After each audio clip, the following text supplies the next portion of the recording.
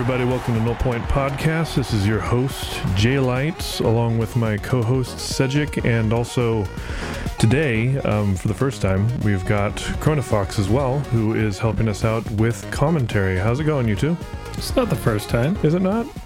Chrono came on for the shiny corner. Well, she came on for the shiny corner, but not to read comments. That's true. Now she's here to keep chat in its place. Absolutely. It's no longer our problem. No, we're not looking at chat at all. At least I'm not. I think, were you going to look at chat still, Cedric? No, I'm going to try and keep the reactions natural so that I can scoff appropriately. Oh, I see. So that if anybody comments, Krona can tell us. So we do have Krona monitoring content for us. I think I need to, oh, there we go. Now that note is up there, everybody can see that that's what's happening. And I just remembered, this is how professional I am, that I forgot to open up all my notes. Oh, no. So I don't know what we're talking about, man. I told you took too many notes. You didn't even want to use them now. Yeah. That's what happens when you take too many notes, is you're like, oh, man, I'm just not going to bother anymore. Right? Oh, goodness gracious. So how you two doing today? Krona, how you doing today? Pretty good. You've been putting up with that annoying husband of yours? Yeah. Sounds like a jerk. Yeah, well, you're not wrong. I mean, I don't mean that. For those who don't know that, Krona's my wife. So, and she is very graciously helping us out, which we both appreciate very much. Cedric, how you been doing this week? Doing well. It's had something with your phone this week. Yes, a bunch of changes to my phone that hopefully save me money in the long run. Hopefully so. Should we name drop whoever it is that you're with? Maybe we'll get sponsorship money. No. No. Ting Mobile. That's who I always see from Legal on YouTube anyway. It's Ting Mobile. Ting Mobile, I'm sure it does well enough, but it always feels a little sketchy to hear about it. It's just you can save hundreds and hundreds of dollars on your phone bill. Yeah, I don't know why, but every time somebody says that I'll save hundreds and hundreds of dollars when I'm not really spending much more than hundreds of dollars, is so you're going to give it to me for free? I'm a little confused as to what your point is here. Oh, man. Yeah, so good. Phone stuff. Awesome. I'm trying to think if anything's happened to me over the last 2 weeks. It's been 2 weeks since we did this. 2 weeks. Yeah, we decided to stretch it out.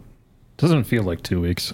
No, it really doesn't. It feels like it was just yesterday. So, I mean, I've been streaming, and Krona and I've been doing Mario RPG. Yeah, that's been really fun. Yeah, that's been really enjoyable. Hopefully people have been enjoying watching that as well. So, for those who are listening on the podcast, by the way, I do stream this live on Twitch. The channel is Jaylights, JAELIGHTS. We'd invite you to come and listen, and you can make silly comments during the proceedings, and Krona may or may not read that comment to us.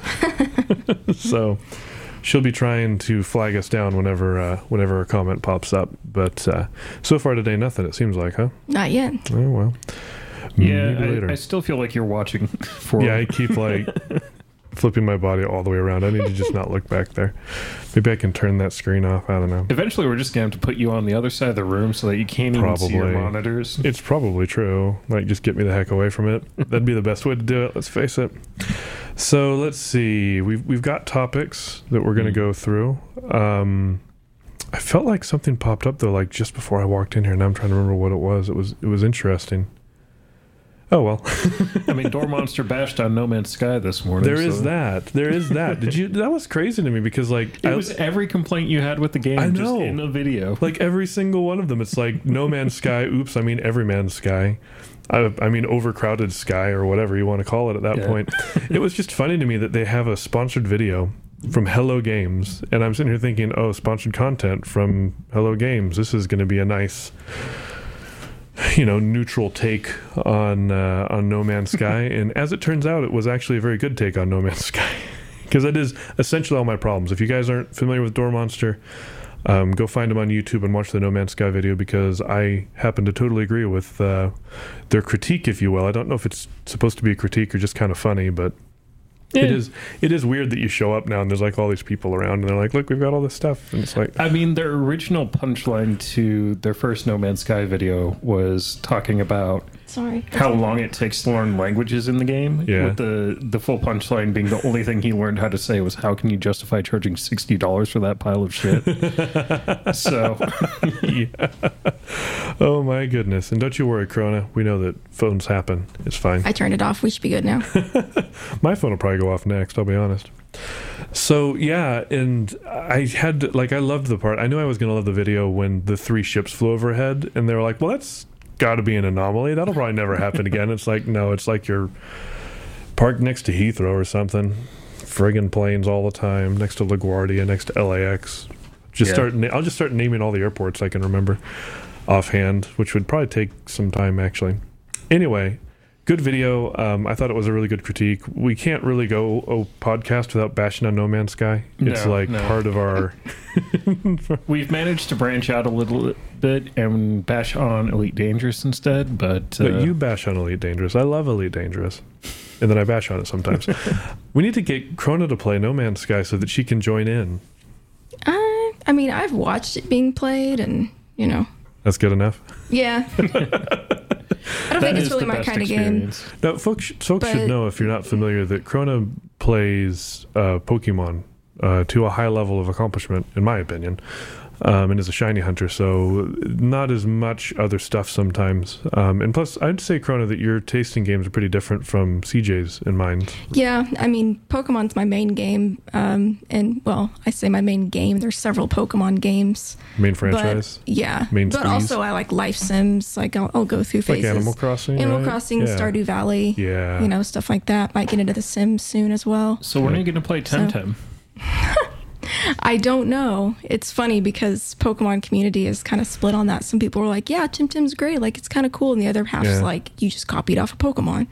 It's just a Pokemon copy. And they're like, well, but that was the idea. And other people are like, yeah, well, it sucks. Yeah, well, it's too much. Don't do it. I haven't played it, though. And I haven't really seen it played, so I can't really talk on it. But yeah, I haven't seen too much of it. From what I've heard, it is a little bit lacking in features at the moment. Like, it's still in early access, I think. It was big there for a while, and then I just stopped hearing about it. Yeah. It was like Pretty everybody much was... entirely. It seemed like everybody was really hyped when it first came out, and then it just kind of You faded. got to be careful with that hype. It'll get you. Yeah, well, it didn't get them as bad as it's gotten other games. It feels like really what we should do is we should have a weekly segment called Hype Train where we talk about the latest train wreck that came out of something being overhyped, because it happens a lot. And this week on Trainwreck, Painter's Pets. Oh no, not Painter's Pets. So that is a good transition, because we wanted to talk a little bit about personal projects. And CJ Cedric, as many of you will know, is working on a game called Painter's Pets, which I've been helping with music on, which is a minor thing in my opinion. But yeah, I can't do it. True. I asked how I would do it, and then you said, no, I'll do it. Yes, that is what I did. It keeps falling. Is that thing should be... Is it tightened as much as it can be? We're not having technical difficulties. We're having microphone difficulties. It's technical. It's technically a microphone. Anyway, Painter's Pets, which is what we were talking about, is that game about adorable little blobs that are shooting paint at each other for whatever reason. Is there a lore for this? I don't think there is. The name implies that there is a painter that owns all of the blobs, and they are fighting for some reason. I'm the best color. No, I am. Things like that.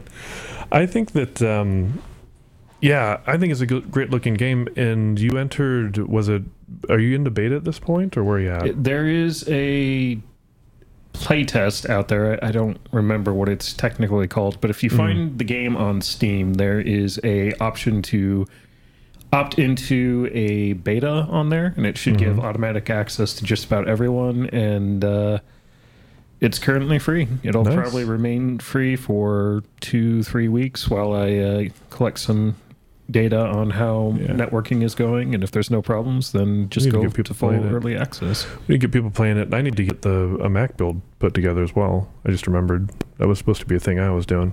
But was it? Yeah, I said, well, it should be Mac compatible, because it's Unreal. You can make it Mac really easily. You just need to have a Mac to do it, which you don't, but I do.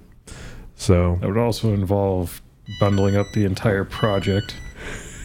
Sorry, that was my insulin pump. I cannot control that at all. By the way, my spouse is an android, and she beeps and boops a lot, and it's fine. That's type 1 diabetes for you. Yep.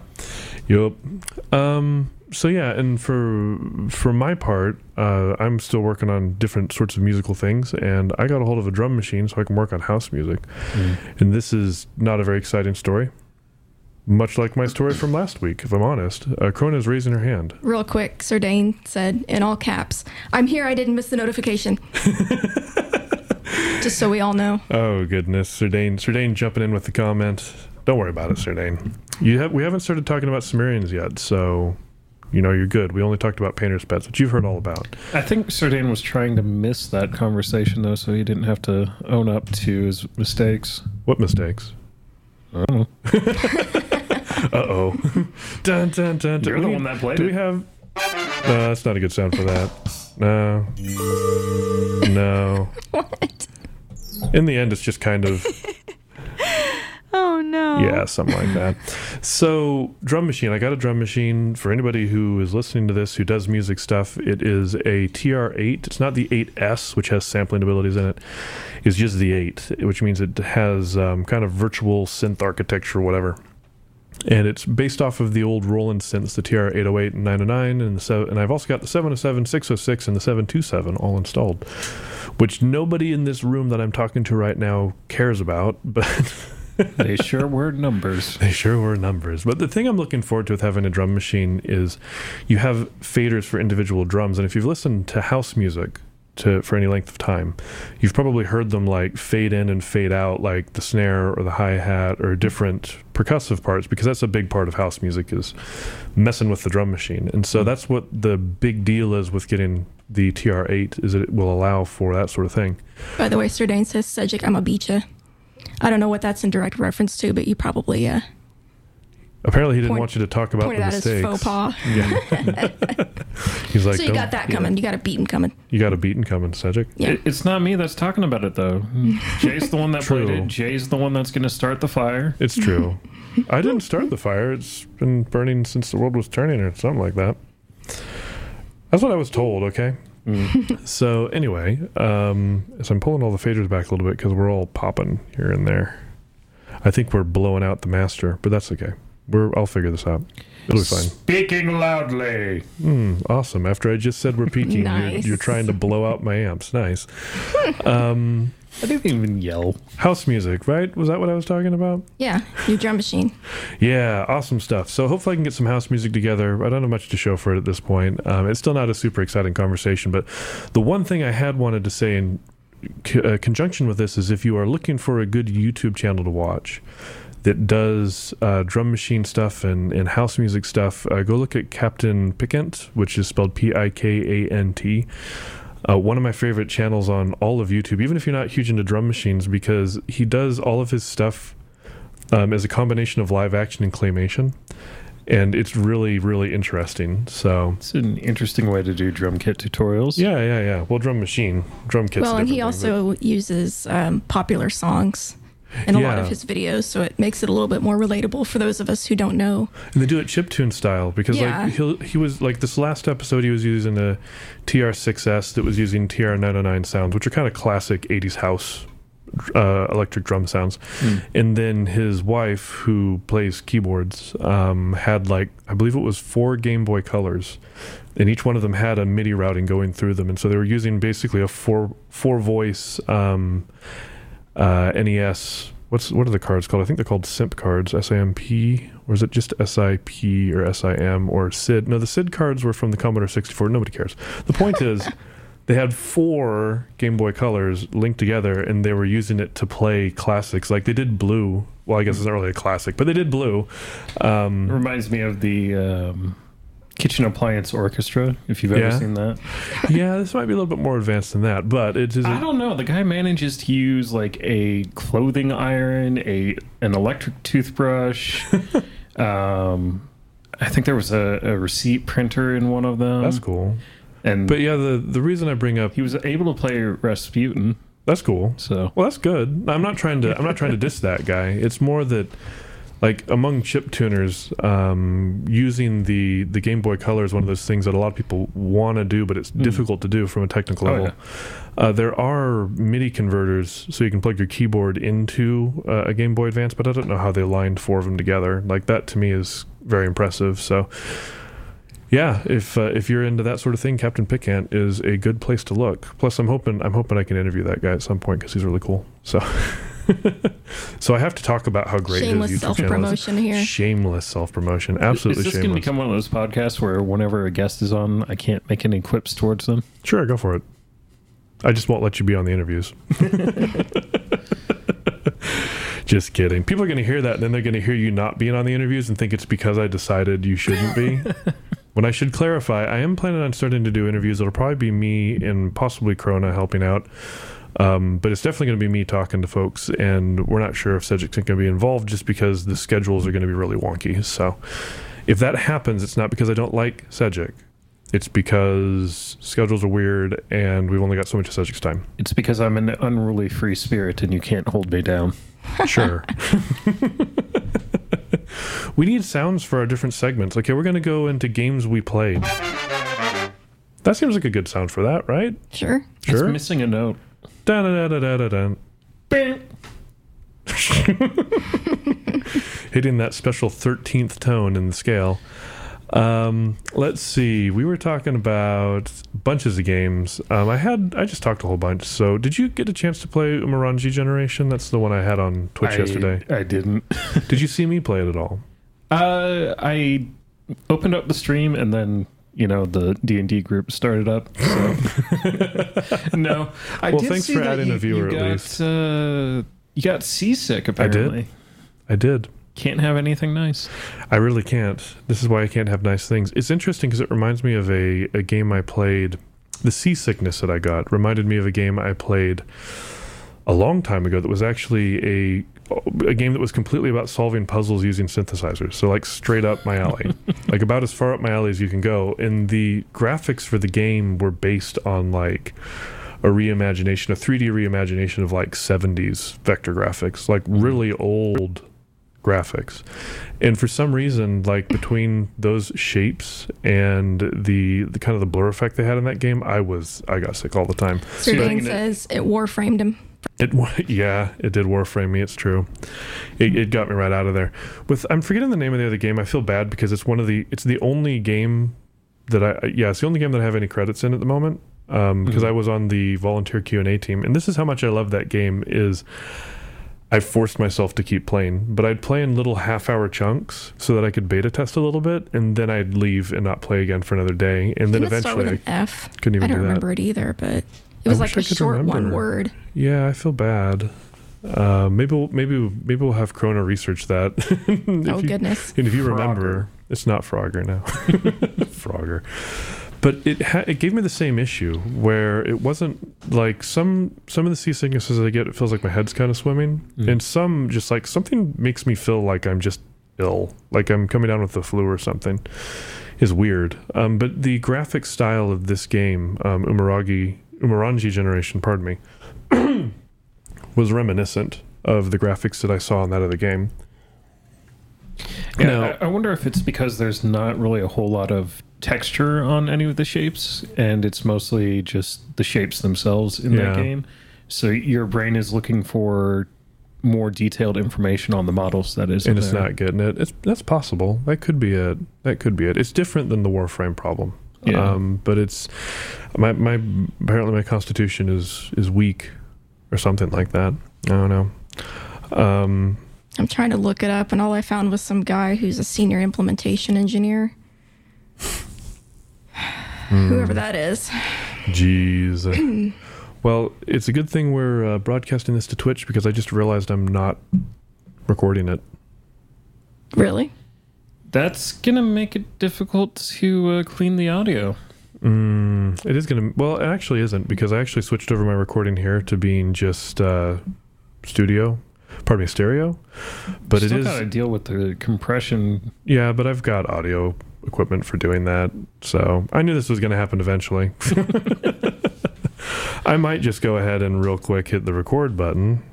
And how long has the stream been going? Who wants to tell me how The long the stream has been going for 24 minutes. For 24 minutes. So Yes. Well, time to redo the introduction. redo the introduction. No, we can't. It's fine. You know, this was going to happen. Just at gotta some go point. back to the top of the script. Yeah. We all got scripts here. Yeah, what I'll probably do is I'll hit one of these sounds, and then before and after the sound will be this recording on Twitch, and then it'll be the recording that's coming from the other magical thing. So everybody ready for that? Sure. Everybody ready? Good.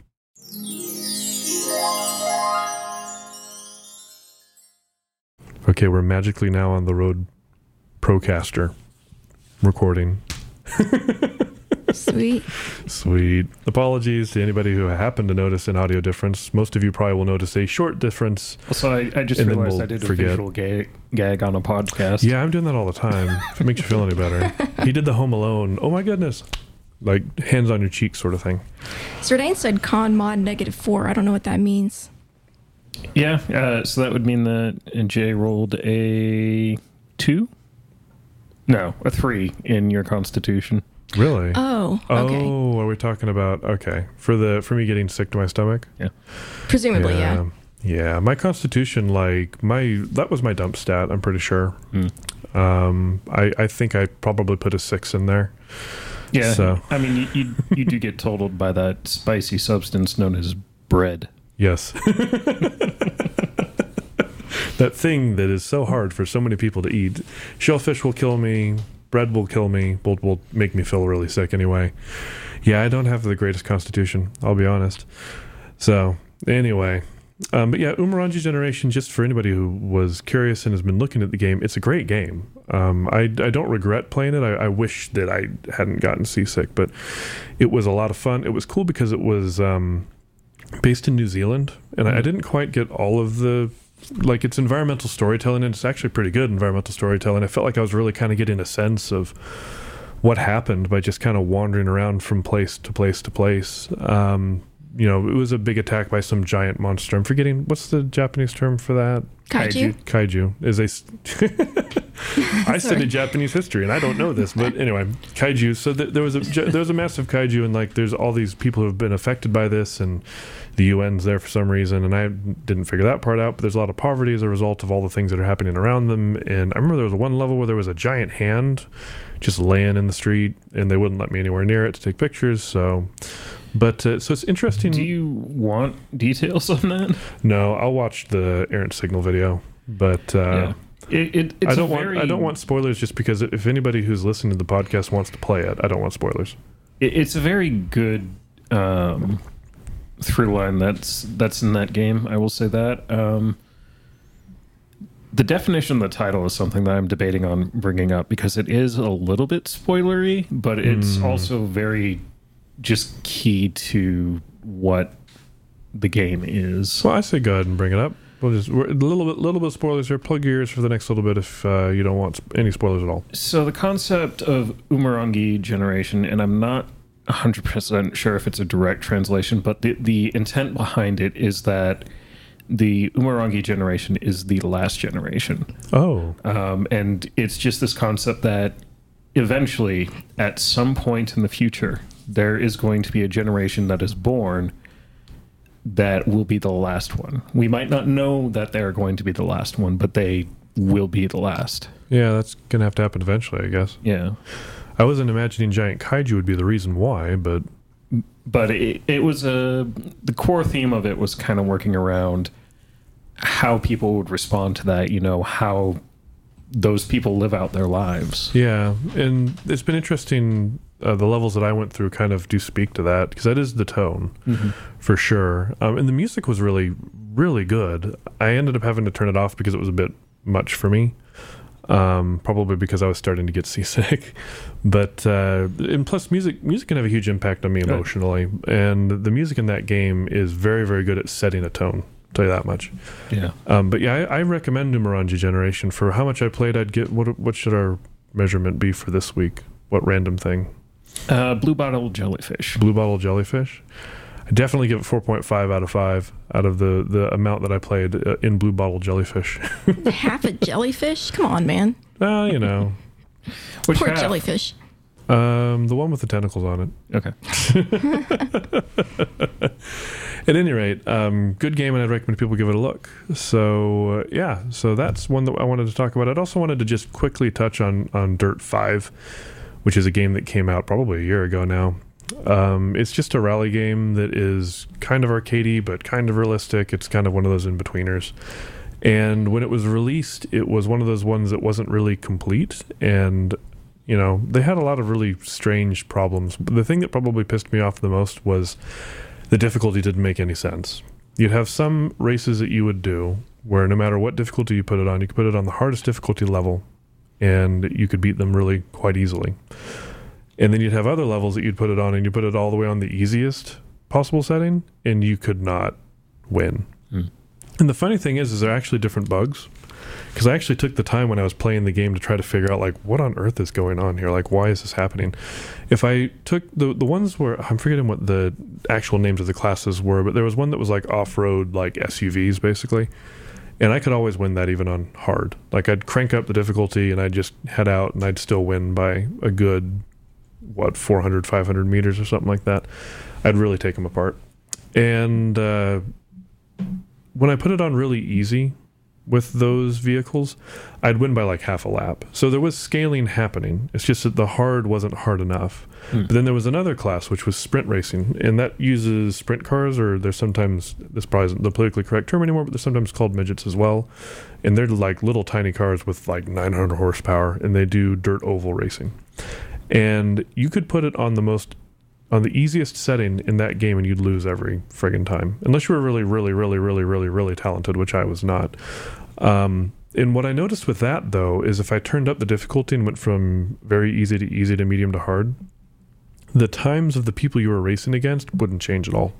Yeah. So it was weird because, with the truck racing, it was scaling, so they'd go slower when you were on easier settings, but it was still too easy to beat. And then with the sprint racing, for whatever reason, it just was completely broken. The slider just did not affect anything as far as I could tell. So happy to report that I tested both those things and they're fixed. The game is now pleasantly challenging when you have it on hard. I actually was to the point where I was actually having to pay attention to whether or not I was braking in time for turns, so that I wouldn't lose positions by, dragging the car too far to the outside, and then they'd just pass me because I was taking the long route. Look, if you go fast enough in a straight line, you'll eventually curve around the earth and make it back to the start line. You've been playing KSP a little bit, haven't you? It's not how it works here, CJ.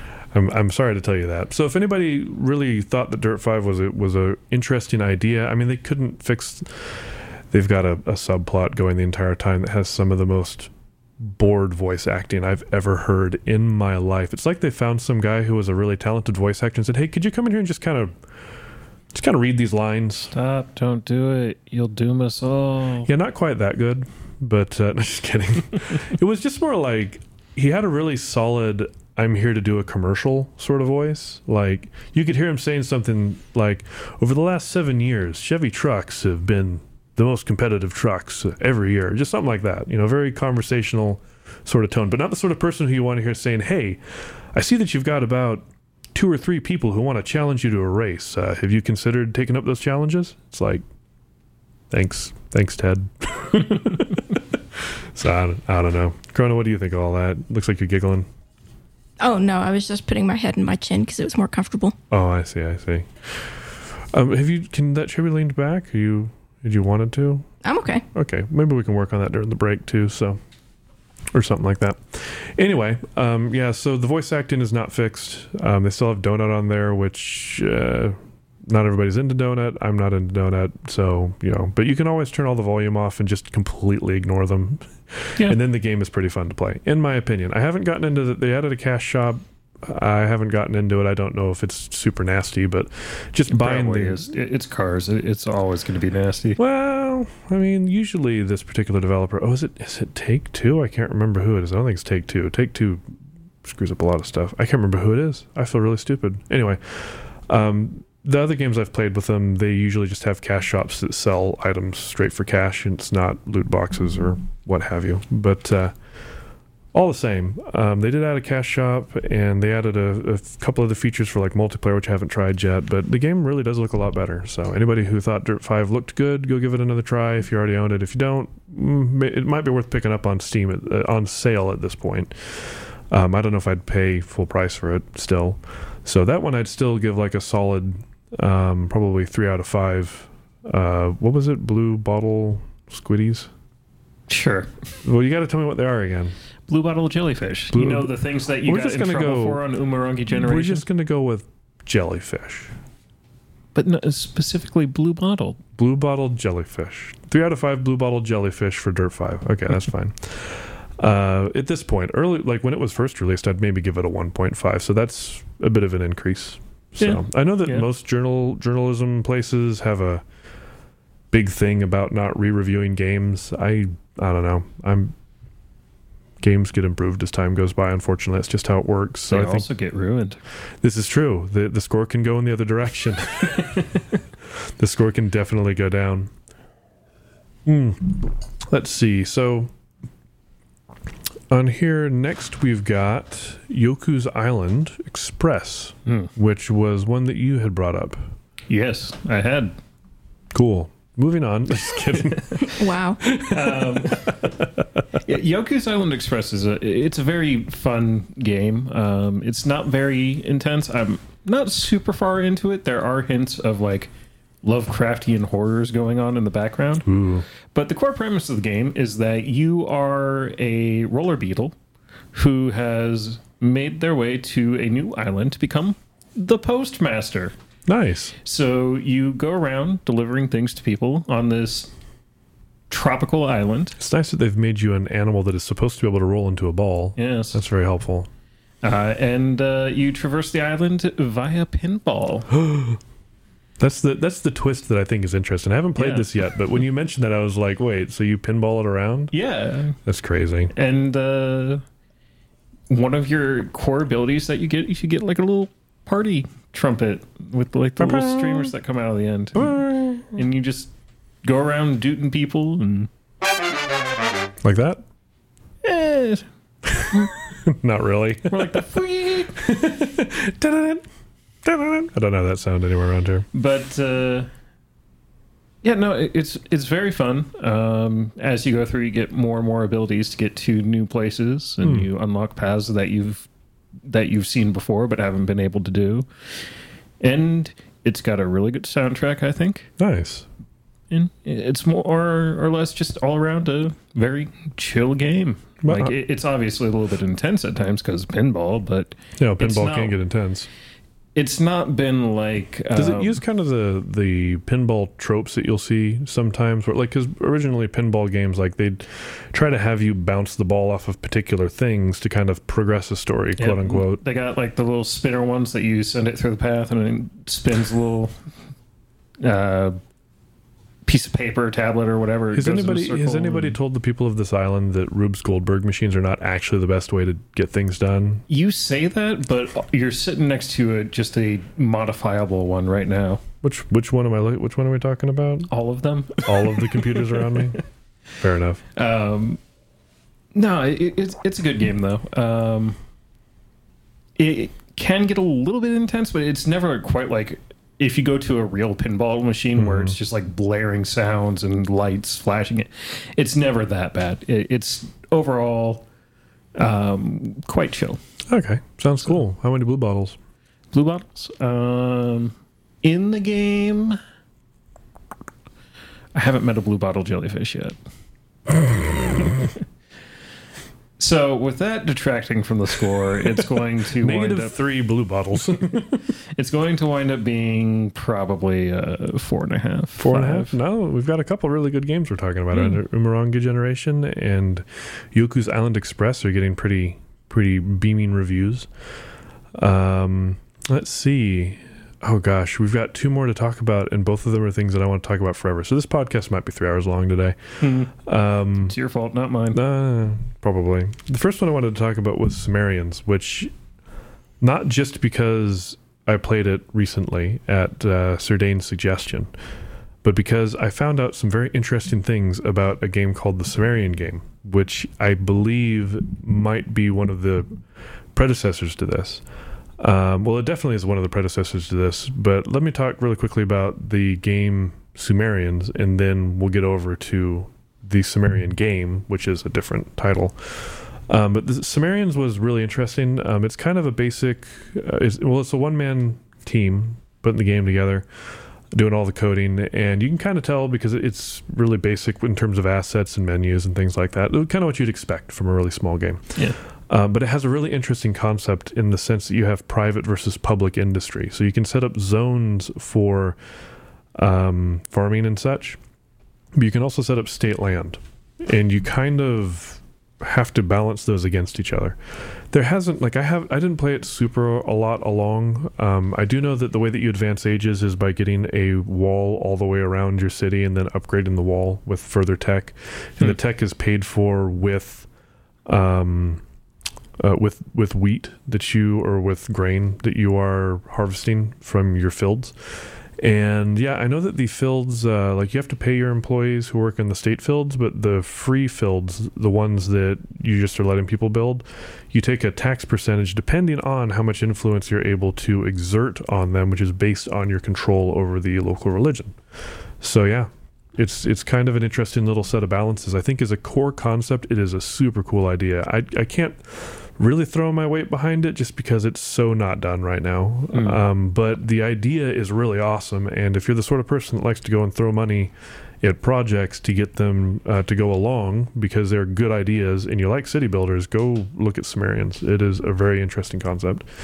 Now, when I was looking into Sumerians to find some information about it this last week, I ran into another game called the Sumerian game. Now, this was actually part of a larger thing I was looking into that had to do with, what's his name? The person who passed away just yesterday. Sir something. Anybody want to help me out with this? I don't remember. You told me, but I don't recall. I'm not in your brain. You're not in my brain. I'm going to do some really quick research myself. Everybody can probably hear me typing. Oh, yeah. Was it Sinclair? It might have been Clive Sinclair. So Clive Sinclair made the ZX Spectrum gaming computer. I hadn't really been aware of it before this. Elite, the very first Elite game, the current one being Elite Dangerous, the very first Elite game was actually made on the ZX Spectrum, which this is interesting. I was not aware of this because I'm in America, and I was just not exposed to any of this growing up, but this computer that they built, the ZX Spectrum, at the time, Apple and I think, was it Commodore, both had computers that were on sale in Britain. The Apple II, which was on sale at the time, cost the rough equivalent of what is $5,500 today. So you could either buy a car or you could buy a computer. And clearly, that was something you were only going to buy if you really wanted to make an investment in it. The cool thing was Sir Clive Sinclair, who passed away yesterday, or 2 days ago at this point, he made some really cheap computers. They were called the ZX series, and the ZX Spectrum was probably the most popular. It sold for what is the rough equivalent of about $300 these days, which is pretty cheap these days too. It was like £70 at the time. It's crazy, and it spread all over the place. And the thing that was really nifty about it is it was architected in a way that made it very open, so you could easily program it if you wanted to. So you had a huge movement. But open source design is actually cheaper to mass produce? It's crazy, but it's true. But it's also buggy as all get out. Anyway, the point is,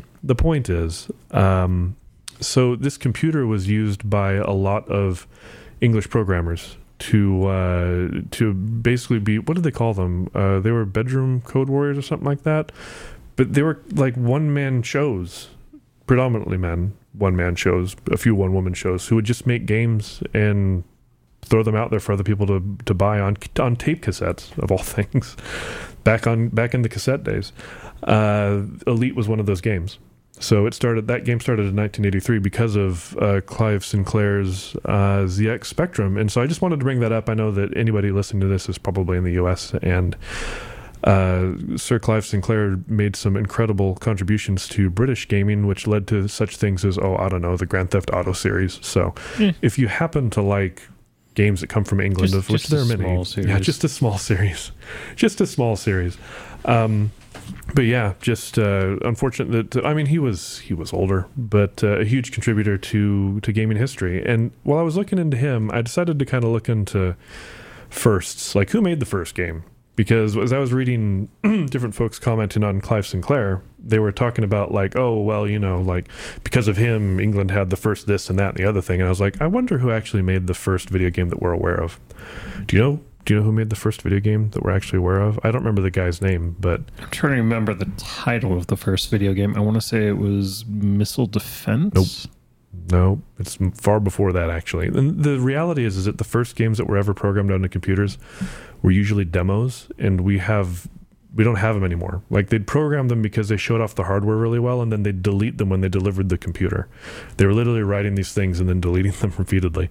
The first one that we know of, there were ones before this, but the first one that we know of was called Birdie's Brain, and it was just, the name of the computer was Birdie's Brain or something like that, and it played tic-tac-toe.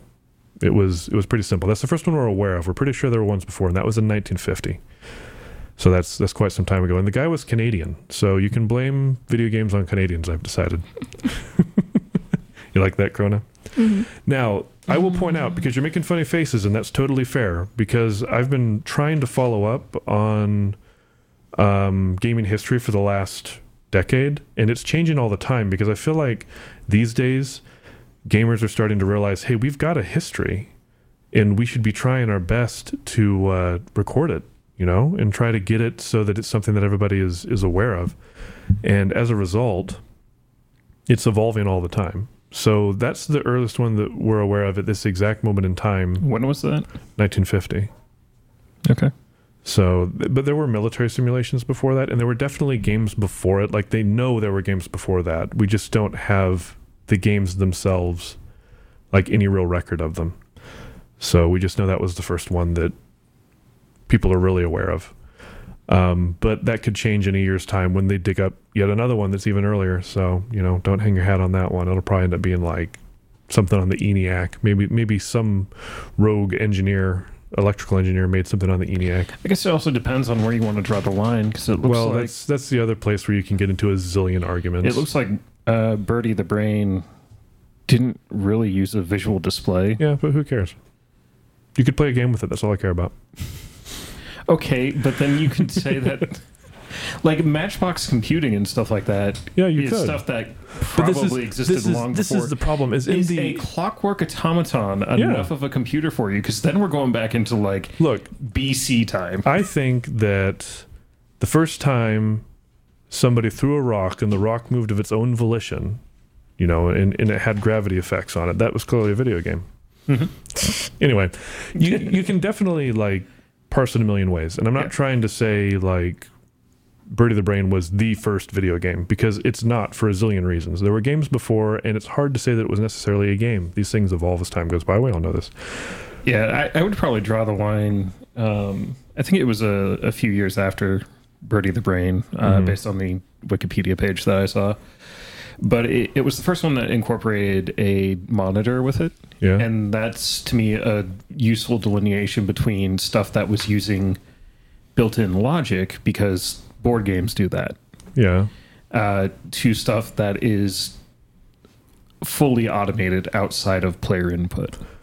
Fair enough. I don't know. We could probably go back and forth on this for a long time, but we probably wouldn't, because I don't particularly care, I guess. But they're both good achievements. It doesn't matter which one was necessarily the first quote-unquote game. But one thing that I did find out was about a game called the Sumerian game, which is a game that was developed in 1962. And the reason it was developed was a group of teachers in New York who were backed by the government and had all this sort of stuff. They'd found out... Do you need help with your little thing that you're resting your arm on there? Use it as a weapon. I'm going to get smacked around over here. So... The Sumerian game was developed in 1962 by a group of educators in New York who had been keeping an eye on a market simulation that was being used in colleges to teach business concepts for free market economics. for better or worse. So they were looking at this and they're like, oh, we could use this for grade schoolers. And they're like, well, yeah, but if we're going to do it for grade schoolers, it needs to be way more approachable. And so they came up with the idea, and this hadn't really been done before. They came up with the idea of, hey, maybe what we could do is we could have a small town, and in that little town you have several turns. It ends up kind of a board game sort of thing. You have several turns, and in those turns you take actions to either deal with food, grain, or the people who are in your city, or to build things, or to research technology or whatever to improve efficiency. And you do this turn by turn by turn, and then via having the rules based on actual economic principles, the kids will learn how economics work.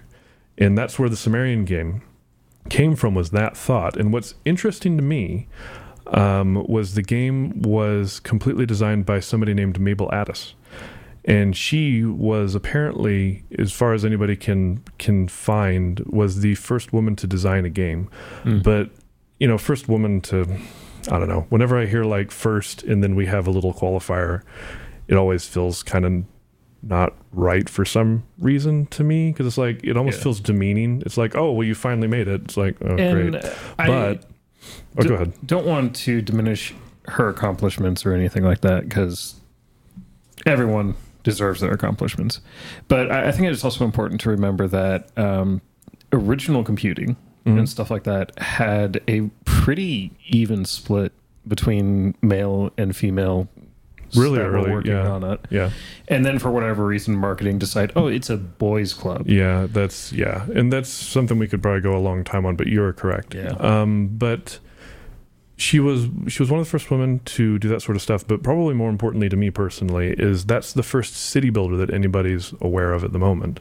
So the first city builder was designed by Mabel Addis, and I just want everybody to remember that because it's a name that's almost been completely lost to history. She had a master's degree in education. She had a major in ancient history. Now she didn't come up with the concept entirely on her own. It was a committee decision. She was the one that designed the game. It never is for games. Well, and especially when you've got a huge education system that's funding this whole entire thing. Yeah. The reason why they ended up using Sumerians is because originally they just wanted to do an ancient society and they were going to use Greece, but somebody said, can we use Sumer instead? And they're like, why would we use Sumer? And they said, well, because everybody gets all focused on these Greek societies, but there were societies before the Greek societies, like the Sumerians, who were very important. And they're like, okay, we'll put it in Sumer then. So that's why it became the Sumerian game. So that's the first thing, is that she designed, because she had a coder who helped put it together. Mabel Addis put together the first city builder, which is just really awesome. But there's a corollary. 2 years later, in 1964, she went about redesigning the game a bit, and she decided that since the game was being aimed towards children, she wanted the game to be more approachable. So she developed what to me is one of the most notable traits of most city builders I've played, which is she made it so that instead of just dealing with raw numbers, there was an advisor. And the advisor's job was to tell you how your town was doing. And it's like, wow, I've seen that in so many city builders that it's ridiculous. And you even see it in the Civilization series as well. That all started with her, and it was the first time, again, that anybody's aware of, that there was a character, really, that was talking to you. So it's supposed, and again, this is where things get really like, maybe not. But it's the first time anybody is able to find where there was a character that really had dialogue that was being used to communicate with the player in kind of a human conversation-ish sort of way. So she's often touted as being the first game writer as well. So Mabel Addis, somebody who we have all forgotten, who just happened to design city builders, and may well have been the first game writer as well. And nobody's really heard of her. It's like, we all know who Sid Meier is. Like, why don't we know who Mabel Addis is? Anyway. Because Mabel Addis didn't staple her name onto every product she was ever involved with. Maybe she should have been greedy like that. I don't know. She was 52, I think we figured out when she designed this game. Like, she was well into her career. So, and she taught in like this little rinky-dink school in the middle of nowhere. And it was like, it's just crazy. But yeah, she designed that. So cool. That's why we end up talking about the Sumerians today. Sumerians, the modern game is loosely connected, not just because it's a city builder, but because it kind of deals with some of the fundamental themes of the Sumerian game. What? Building a city in Sumeria deals with Sumerians? Well, it was the grain thing. Like they both had a focus on grain grain was important to both games. I imagine it was very important to the Sumerians as well. It probably was. You make an excellent point. Anyway, Mabel Addis. Everybody remember Mabel Addis?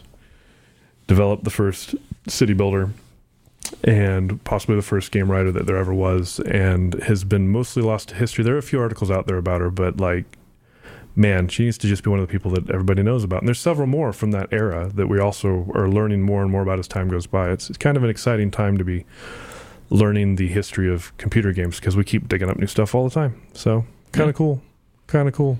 Keep losing more stuff all the time too. Yeah, unfortunately. Because all the really early stuff was just deleted.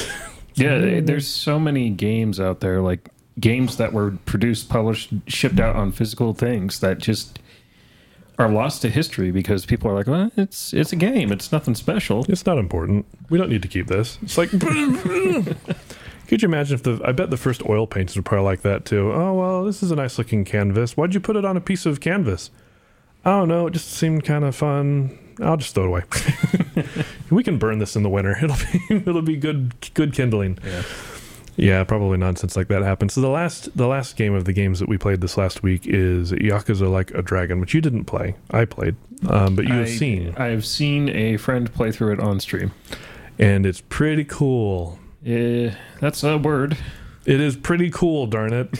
I like that game a lot. I don't know that I would use the word cool to describe that game just because it revels so much in pure geek and nerd shenanigans. It's cool. You just bumped your microphone and knocked it all over the place. I know. I think that the mic is not properly attached to the boom arm. Let's see. Yeah, that's a problem. Okay. Sorry, everybody. It's not working. I'll just do this for the rest of the time. No, just put it back in there and we'll just deal with it. Gosh darn it all. Darn thing. Good about there? Yeah, sure. All right. It doesn't matter. Just don't breathe on it. At all. Don't move. Don't breathe. Anyway, Yakuza Like a Dragon. It does go over the top, but I really like it, so there you go. I just don't know that cool would be the word that I use to describe it. It is so far into what I grew up with being the exact opposite of cool. I love it for that. It's absolutely amazing that you just have this game where you're playing a Japanese traditional RPG, except your spells are breathing alcohol flames on people. Yeah, and I love how they're like in their early 40s. Yeah. And they're like, well, we're told to be heroes. And they're like, oh, come on, we can do this. And they just kind of, man, it's fun. It's invigorating because I'm 38. So I see these people in their early 40s going out and being heroes. Especially in the context of like Japanese culture where everything that is really produced in video games and anime, which are kind of the two big exports that make it to the U.S., they're all aimed at that like 12 to 18 demographics, so all the heroes tend to be pretty young. It's hard to know because the stuff that gets imported to the US from Japan is often aimed at teenagers, but there's a lot of material that's created in Japan that is actually manga gets this all the time, where people think that manga is, well, they're comic books, so they're for kids, right? So the only stuff that's ever imported from Japan is when I was growing up, at least, with the stuff that makes it to the U.S. The stuff that makes it to the U.S. is usually aimed at, so that makes Yakuza kind of an exception. And I really have been enjoying just the general attitude. The writing's been great. The setting's really good. It's just amazing. But I do love how they made it turn-based. And did you hear about how that started off? I didn't. So the way that they decided to do turn-based, it started off as like everybody knew a new Yakuza game was coming, and so on April 1st. Everybody's favorite, they did an announcement where they did a trailer showing that it was a turn-based game. And they're like, haha, just a joke. We'd never do a turn-based game. But everybody was like, but it looks so cool. And they're like, okay. Then they made it turn-based. I feel like it must have been a very interesting turn-based because it's not pure static waiting for people to, like, no, everyone's it's very dynamic. People are moving around. The map actually matters. Yeah.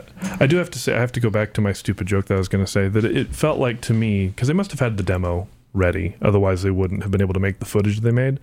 So it must have been something where like somebody had said in a design meeting, we should make this turn-based, and people were like, no, nobody'd play it. We've got all these Yakuza games that are action fighting games, and nobody'd play it. It's like, well, let's just Look, I've got an idea. So they make the trailer and they put it out on April 1st. And like, haha, just kidding. Unless you all think this is cool. Normally that's a joke that Krona likes over there, but she's focused. No, I'm listening.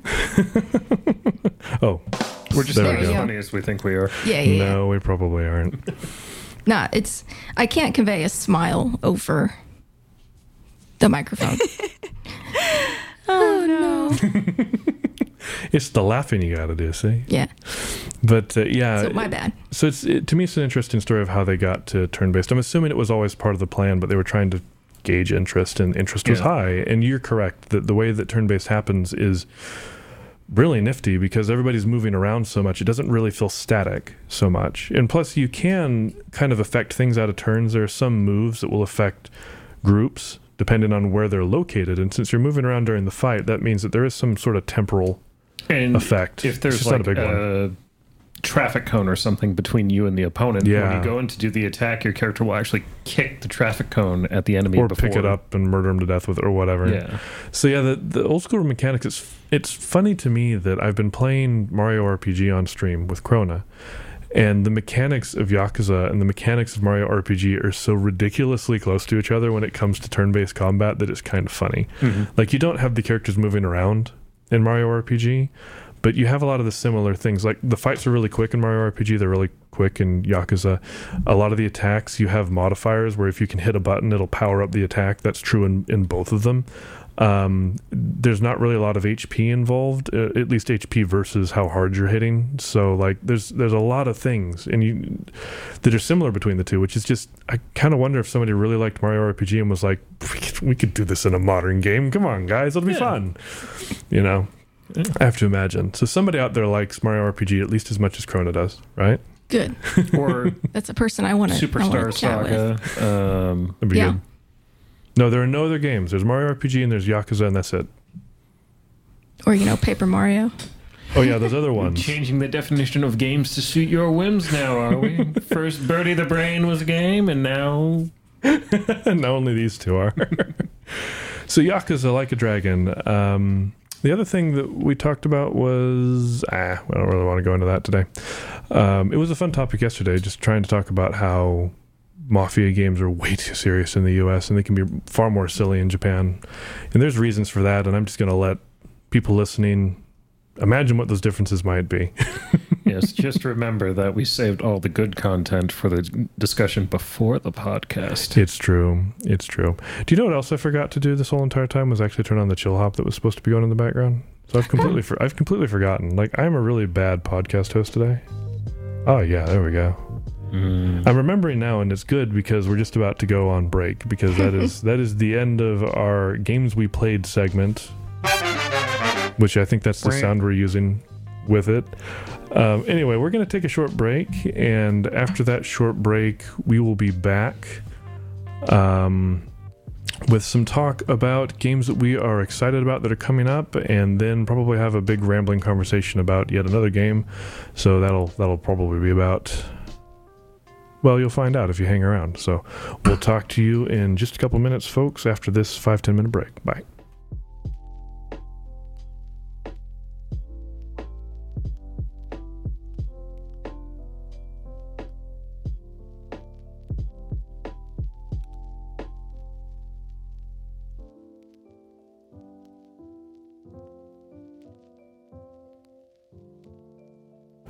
Hey folks, looks like we're back.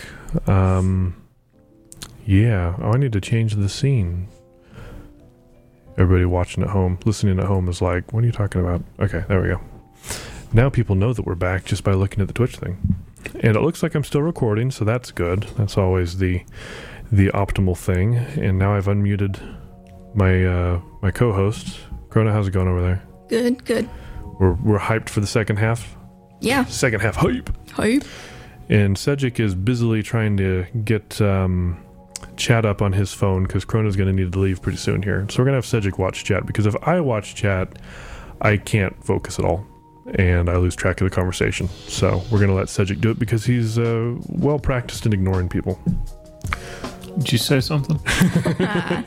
The funny thing is like with how much he was paying attention to his phone while I was talking there, that seems pretty accurate to me.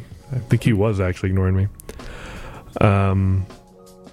Trying to get the level right on this chill hop. Man, I've been a terrible producer today. I forgot to hit record. I didn't have the chill hop going. It's fine though. I think we'll probably all survive. So, let's see. Moving into the second half here, we've got a few things to go over. The first thing we'd wanted to talk about actually was we have kind of a little board game corner going on, which which sound should that be, I wonder? Is that a good sound for board games? I don't know. It's more like a mystery sound, isn't it? A little bit, yeah. This is the shiny sound, and we're not doing shinies today. Or Disney movies. Oh no. That's the board game sound right there, right? That's the board game sound. So let's see. We're gonna go with we'd played a game called Root this last week. That is the big thing. Krona was there, I was there, Cedric was there. Krona, what did you think of Root? It's a very interesting game. I will say that the playtime was longer than I expected it would be, which is interesting for me to say because I'm not used to playing long board games. How long did we play it for? It's about 2 hours each time. I think part of that's because we don't know the rules very well. We don't, and that's something that we have to keep checking on. But definitely stuff that will probably get better with repeated plays. But there is a lot there. But I thought it was interesting. I haven't tried playing any of the other teams. I played the cat. You played as the cats, right? Yeah, I played the cat team. No, we should probably explain for anybody who's listening and is like, I have no idea what this game even is. Yeah. That Root, or did you want to explain, Cedric? I'm still fighting with chat. You're still fighting with chat? Will it not turn on for you? It's on. It's just such a small part of the screen right now. Weird. Oh, is it the upper right? You should be able to change it using those 3 dots. Well, of course this isn't being very useful. Why would it be useful when it could just not be useful? Now that I no longer have my phone. That's true. Root is a kind of a territory control game. So the core premise of it is that you have different teams for the different players that play completely separately from each other, but all utilize the same board and tokens to accrue points that accumulate throughout the game. Points that accumulate throughout the game. What a novel concept. You'd almost think that's how board games just kind of work. The game is interesting because everybody has a different goal. My bad. But it's not different goals per, like, different ways of winning the game. Everyone wins the game by accruing a certain amount of points. Well, unless you play one of those cards that changes your victory conditions. But everyone has access. But everybody has access to those. Oh, fair enough. The thing that allows it to feel like each team feels so different, though, is that you have different ways of getting points. So, like, there's the 3 that we were playing with. You have the Eerie Dynasty, the Cats Marquise, and the Woodland Alliance. This is where we need to get Krona back involved again because she played as the cats. I did. Yeah. How do the cats play, Krona? You're basically trying to take over the forest by building different buildings and things that do things. I think there's sawmills and workshops. I believe cut wood, yeah. Workshops. Workshops which help you to craft things, or use certain cards. And then there's what's the other one? Oh, recruiters. To get more warriors. So you're basically just kind of trying to take over by building these different things. Okay. That makes a lot of sense. And watching Cedric try to set up this phone, it's hysterical. It wobbles. Okay. It looks like he's Now it's on my headphone cord. Okay-ish. But so in the way that you got points was just by building stuff, right? Wasn't that how you gained points with them? Yeah. Or crafting cards, one of the two. Yes. Okay. And then I played as the Woodlands, who are bunnies, right? They're a bit of everything. Bit of bunnies, bit of mice. I like to think of them as being bunnies because they want to just kind of go around and burn everything down, and I own 2 bunnies, and so that makes sense to me. They just want to destroy all the things.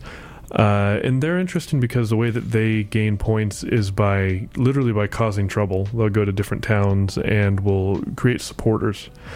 You can also gain points by destroying structures, which is kind of a good strategy I felt for them because like they're the only one that really has a nuclear option. Usually in combat en route, you've got 2 dice that you use that have up to 3 points. Now, they've got more than 3 sides, but they've got up to 3 points on them.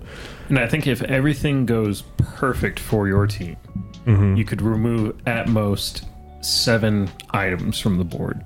2 if you use an ambush card before the fight, and then 5 if you've got like upgrades and you got the perfect strategy and you roll perfectly. But then you've got the Woodland... What is it? Woodland what? Woodland Alliance. Woodland Alliance. I was going to say Woodland Uprising. I was like, that doesn't sound right. You've got the Rabid Rabbits, and what they do is when you have an uprising, you can literally just destroy everything that's in that town.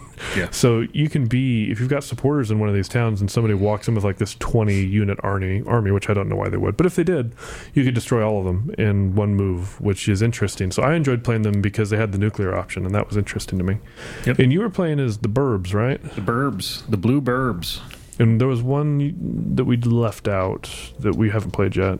That is the Vagabond. They are the only team that is a single person. And you play the Vagabond by going around and doing quests, and you can also choose to just be a nuisance. Vagabond is also the only team that gets points for removing other people's soldiers, not just their buildings. Being a nuisance sounds fun too. It's an interesting game as far as the different things. The birds work under the idea of you want to expand and hold territory on the board, but you have to do so by decreeing that you will do actions for the rest of the game. So right, they're very structured, these people. At the start of the game, you have like 2 cards in your decree that say something like, I'm going to move from this location and I'm going to do a battle in this other location. And it's determined by suits on the board, basically. Okay. And on your turn, you have to expand the decree. So by the end of it, you're like, I have to build in a fox clearing. I have to move from a rabbit clearing. I have to then go and do battle in these 3 clearings. And I have to recruit so many warriors. Yeah, it's very rigid.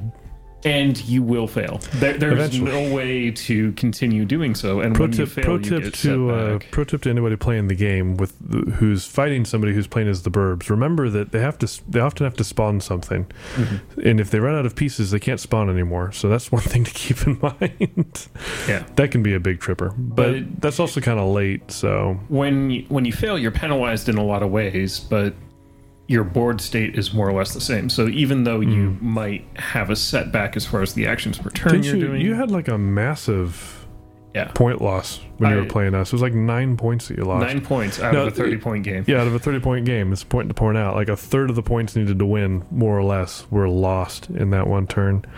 Oh, gravy. But I also did fail by being unable to expand bases because I had no more bases to put. So I was set as far as board position goes in that game. Yeah. Somehow I won. It was a come behind victory that even I didn't see coming, if I'm honest. I probably would have won if I had just stuck to the point victory.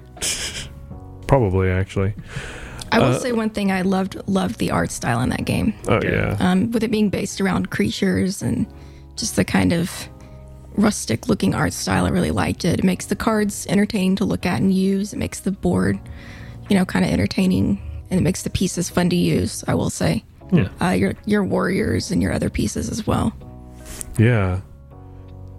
So that I liked. Yeah. I don't know. I said yeah, and then I thought I had something to say after that, and I was like, wait, no, I don't have anything else. Yeah. Yeah, see? What'd you think of the mechanics of the game, Crota? I don't know. It's hard to say. I mean, I think it's hard for me to commit to memory some of them, because to me it's a little more complicated than some of the games that I'm used to playing. So racks my brain just a little harder to make sure that I remember I'm going through the turn correctly. Again, with repeated plays, I think this will be better. We played it twice, and I noticed between the first and second game, I was already getting a bit better at knowing like what my first move of every turn is, and so on and so forth. It was a bit complex. But it is, like, for my team in particular, it's a bit of an exercise in, like, part of a turn that you can do is you can do a possible 3 out of 5 items. For the cats. For the cats. Yeah. And any combination of those 3, but, you have to kind of look in your brain, like, did I do 2? Have I already done all 3 of them? And every turn that can change. And, of course, there are things about... the bird team that I thought, well, that's going to be difficult. And same thing with the woodland creatures. I was like, well, how do you keep track of that? So I think for my brain in particular, it's a little bit difficult because of the process. But I think it would get better, if we played it more. Yeah, I'd agree. Just if I compare it to a lot of the games I play, it's definitely more like procedural, and you've got to, just make sure that you're actively paying attention to each turn and each process of each turn. Yeah, I'd agree. It's kind of a complex game for me too. Like Cedric has an easy time with these sorts of things, but no, you got to remember that me being comfortable with Root also comes from the fact that I've owned that board game for about 2 years now. I guess that might help. That's fair. That might help just a little bit. So fair to keep in mind. Oh, but I think we all enjoyed it, so I think we can go with it being like, it was a good game. Yeah. Probably could recommend it. Root and the company's predecessor, Vast, are both games that I absolutely adore for the asymmetry and how much they are able to keep so much in the game without them getting absolutely overwhelming. But it is still more akin, Root is more akin to learning 4 separate board games than it is to learning a board game. Yeah, it kind of is. And Vast, since they have all the expansions, it's like 16 different board games. Wow.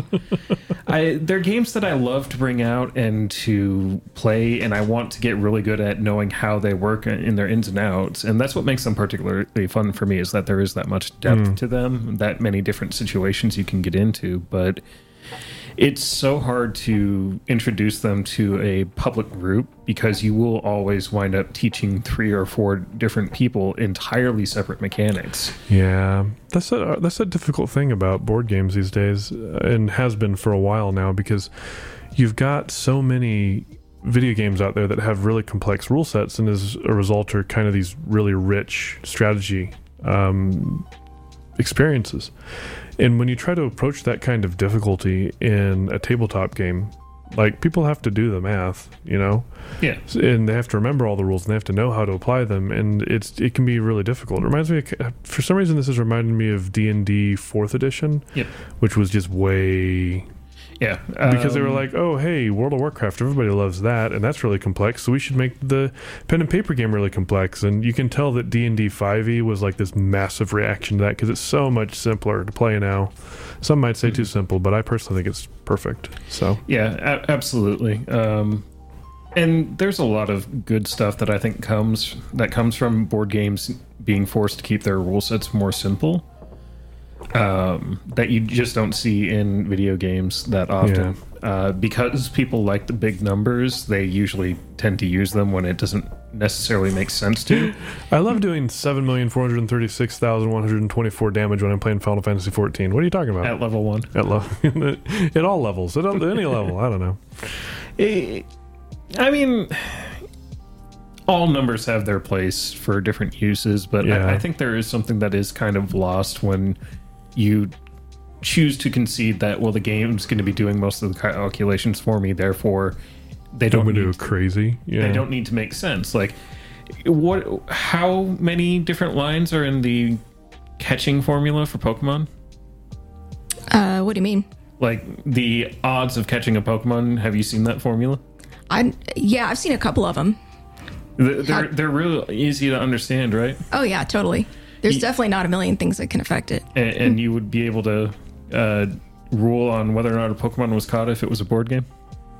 What do you mean? Like, if you had to do the math for ruling on a... Well, that would be difficult. Let's back up just a little bit. So that would be difficult. Not like a shiny in particular, but like if you're just catching a regular Pokemon, what goes into the math for that? Do you know? How much health they have. Okay. Whether they're afflicted by a status effect. Okay. which ball you use. Okay. If you're using a ball that's affected by time of day. Okay. Time of day. Okay. Other things that can affect catching. Some of these are very specific to a kind of ball, like a love ball works best if the Pokemon is opposite gender of you. Okay. So if it is, there will be a calculation that goes Opposite into that. of you or opposite of the Pokemon you have out? The Pokemon you have out, Okay. sorry. So time of day can affect it. I'm not sure if weather may or may not affect it. I'm not certain, but that sounds like it could be a variable that's in it. So I think So what let's just go back CJ to I think Gen what 1 here. CJ was hoping for was like a really simple example, but I think she's actually proving the other point you were making, which is you can kind of go crazy. I thought he was saying it was complex. I am. Like, the catch rate formulas have always been complex, even in Gen 1. And then obviously the catch rate of each Pokemon. Each Pokemon has its own catch rate. So This is that goes opposed into to it. So the catch rate in Gen 1 was catch rate +1 over ball mod +1 times F +1 over 256. Nice. That's Generation 1 before they added anything to the game. Yeah. that's nice and With the simple. 3 balls you could use. If that was a board game, it'd have to come with a calculator, though. Yeah, Yeah, and that's absolutely. the thing. So Absolutely. there's something that comes from, because if you look at something like Banner Socket, they actually did a very good job of keeping all of the calculations that you might need to do in a state where they would be doable in a board game as well. And as a result, there's a difference in the way that you do strategizing in the game, since you can just like comprehend the entire Yeah. formula. Like Baldur's Gate 3 ends up doing the same thing because it's based off of D20, which is something you need to be able to play Yeah. just with your own brain, you know. And I think there's one that Sardania's been playing, and I'm totally spacing on the name of it. Zelastra? It's Zelasta? Zelasta, I think.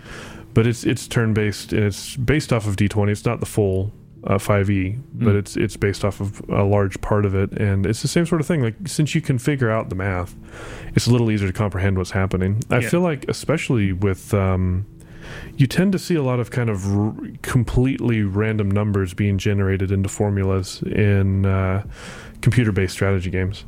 You know, like, just if you multiply percentage by percentage by percentage by percentage, you're going to end up in a really strange place.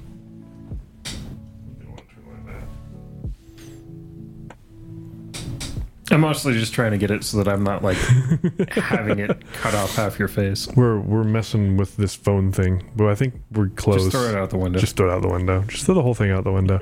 Anyway, that's probably enough about tabletop games and Root, though. I think we'd all recommend Root, and I think we'd recommend, even though it's complex, even Just though make it sure takes you're ready time for a to learn. longer game. That's all I'm going to say. Until you've got it memorized, then Root it's is shorter. designed to take 30 to 45 minutes in a learning game, which your first 6 will be learning games. Yeah. Double that. Yeah. And also double it again if you plan on like talking or being social at all. Yeah. Really, when you play this game, you need to just focus. If you're talking to the other people that you're playing with, you're doing it wrong. Yeah. Don't be social, just play the game. So we're going to move on to the next segment, which is games that we are excited about in the future. And the first one I wanted to talk about was one for Krona, because she needs to step out here. And that is Brilliant Diamond and Shining Pearl, which is upcoming pretty soon here, isn't it? Right. November 19th. November 19th. Ooh, the excite. That's less. Oh, it's almost less than 2 a month. months. It's about, September? August? Wait. What month October. is it? It's between September and November. I'm still working it like it's 2019, so Wait, there's a month between September and November called October? There is indeed. Huh. Yeah.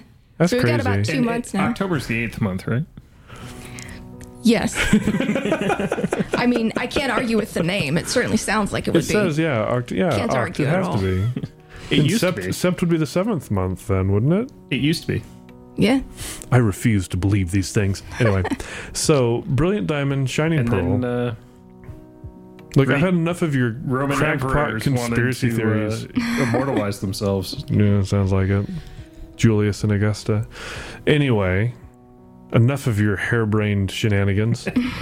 Brilliant Diamond, Shining Pearl, coming in November. I thought it was October for some reason. So it's 2 No. months. It's 2 months off. 2 months. Okay. 2 months. You excite? I am very excited. Why you excite?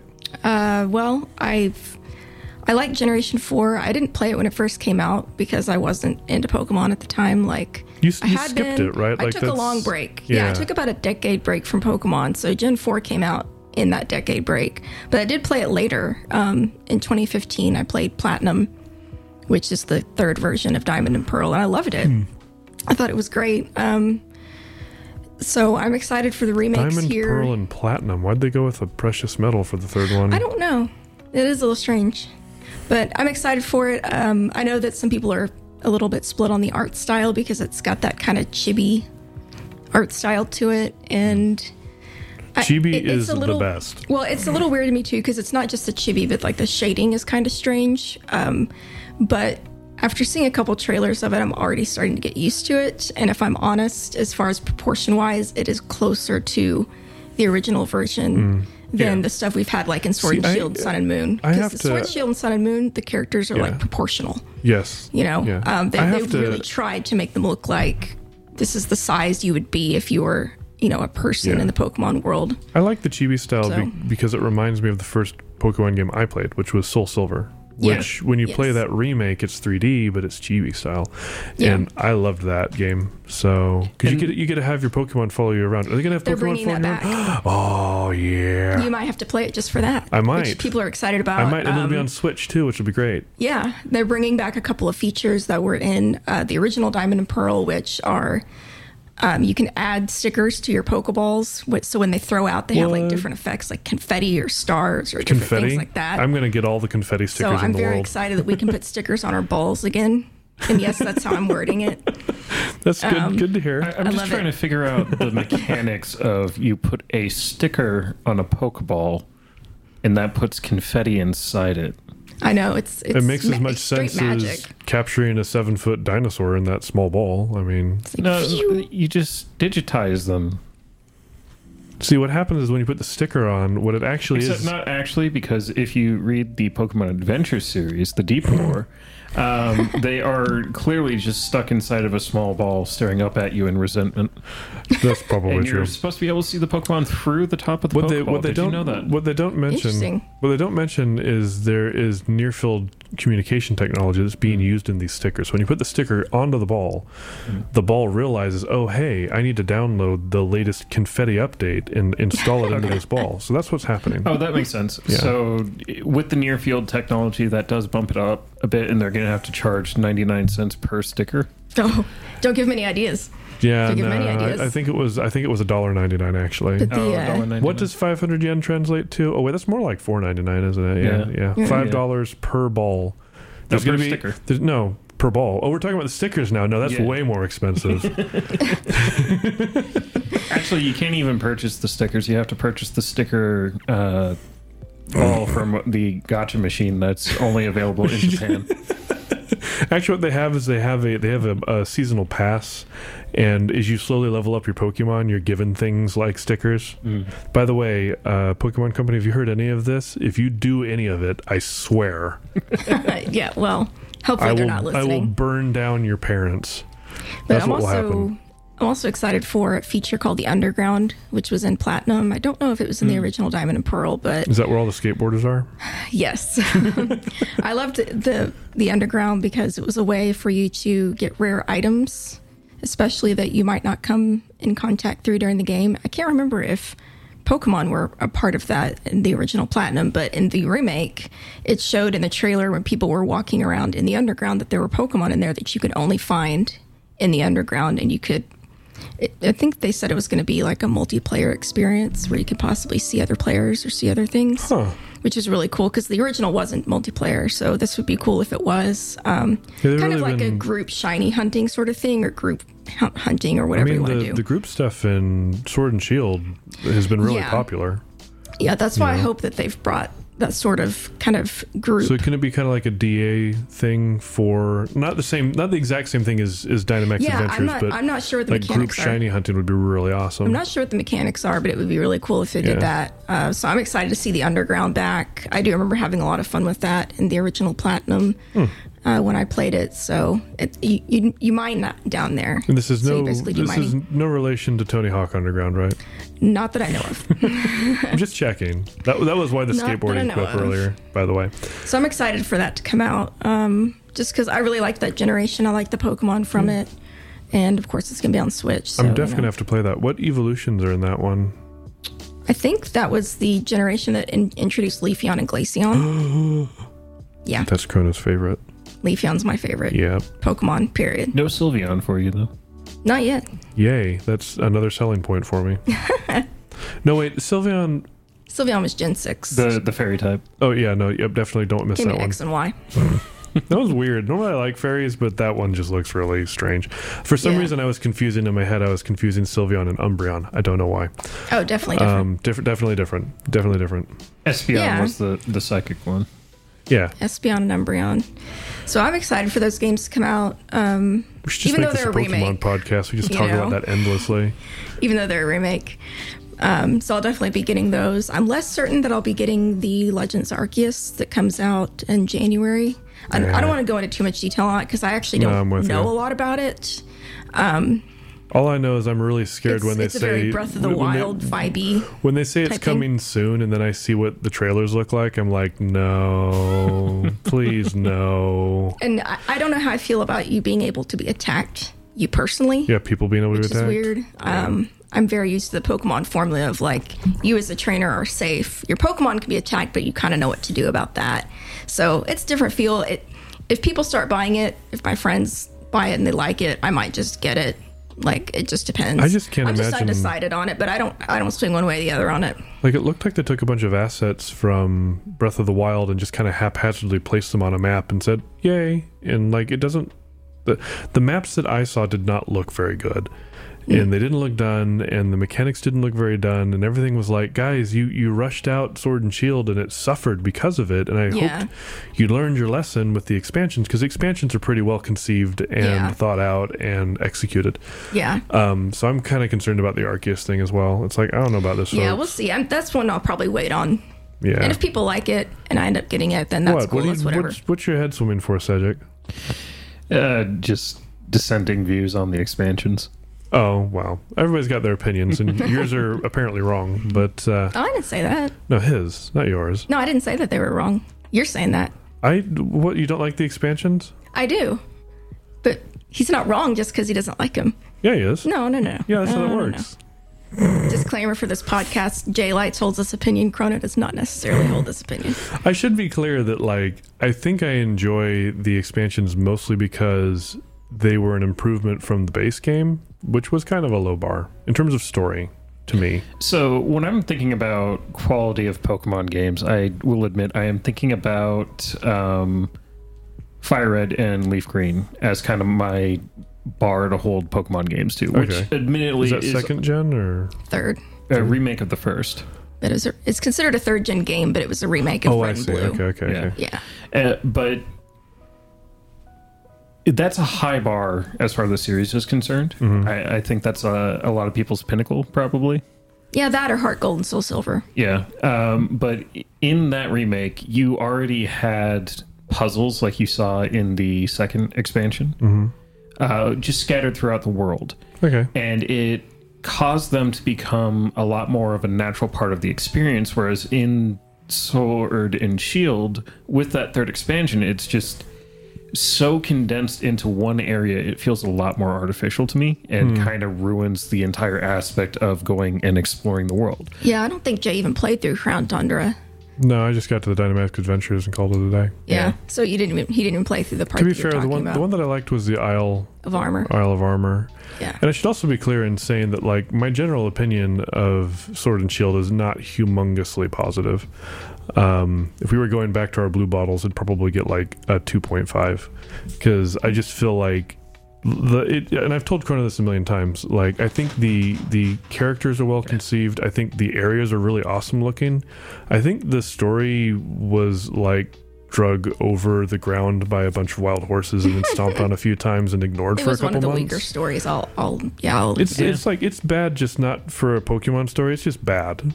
Like, and it's not finished and it's not explained. Anyway, I could go on forever. My favorite personally, and this is actually somewhat controversial, my favorite Sun and Moon, because I thought the story in that one was really interesting. Now, Krona tells me if I just play Black and White, I'd change my opinion, but I haven't played it. So if anybody's like, but Black and White, no, hold on. I haven't played that one yet. But of the ones I have played, Sun and Moon was my favorite story because it was so I don't know. It was just really emotional. It really kind of pulled you in. And the baddie in that one was like, wow, you're willing to sacrifice your. Wow, I won't spoil things, but it was really cool to me. So to go from that, which was a really well conceived story, to all the hand waving of Sword and Shield was like, really? And for me, the story was never that important in the Pokemon series, but the sense of exploration was something that I really, really enjoyed, and that's why. Fire Red was just such a great game for me, because you have the main game, which is Pokemon Red, and then you finish that and they're like, oh, hey, go check out these few extra items. It's like, hey, it's a remake, you got a little extra to do. And then you finish those and they're like, by the way, did you know you can just go to Johto and do the second game as well in this title? Oh, really?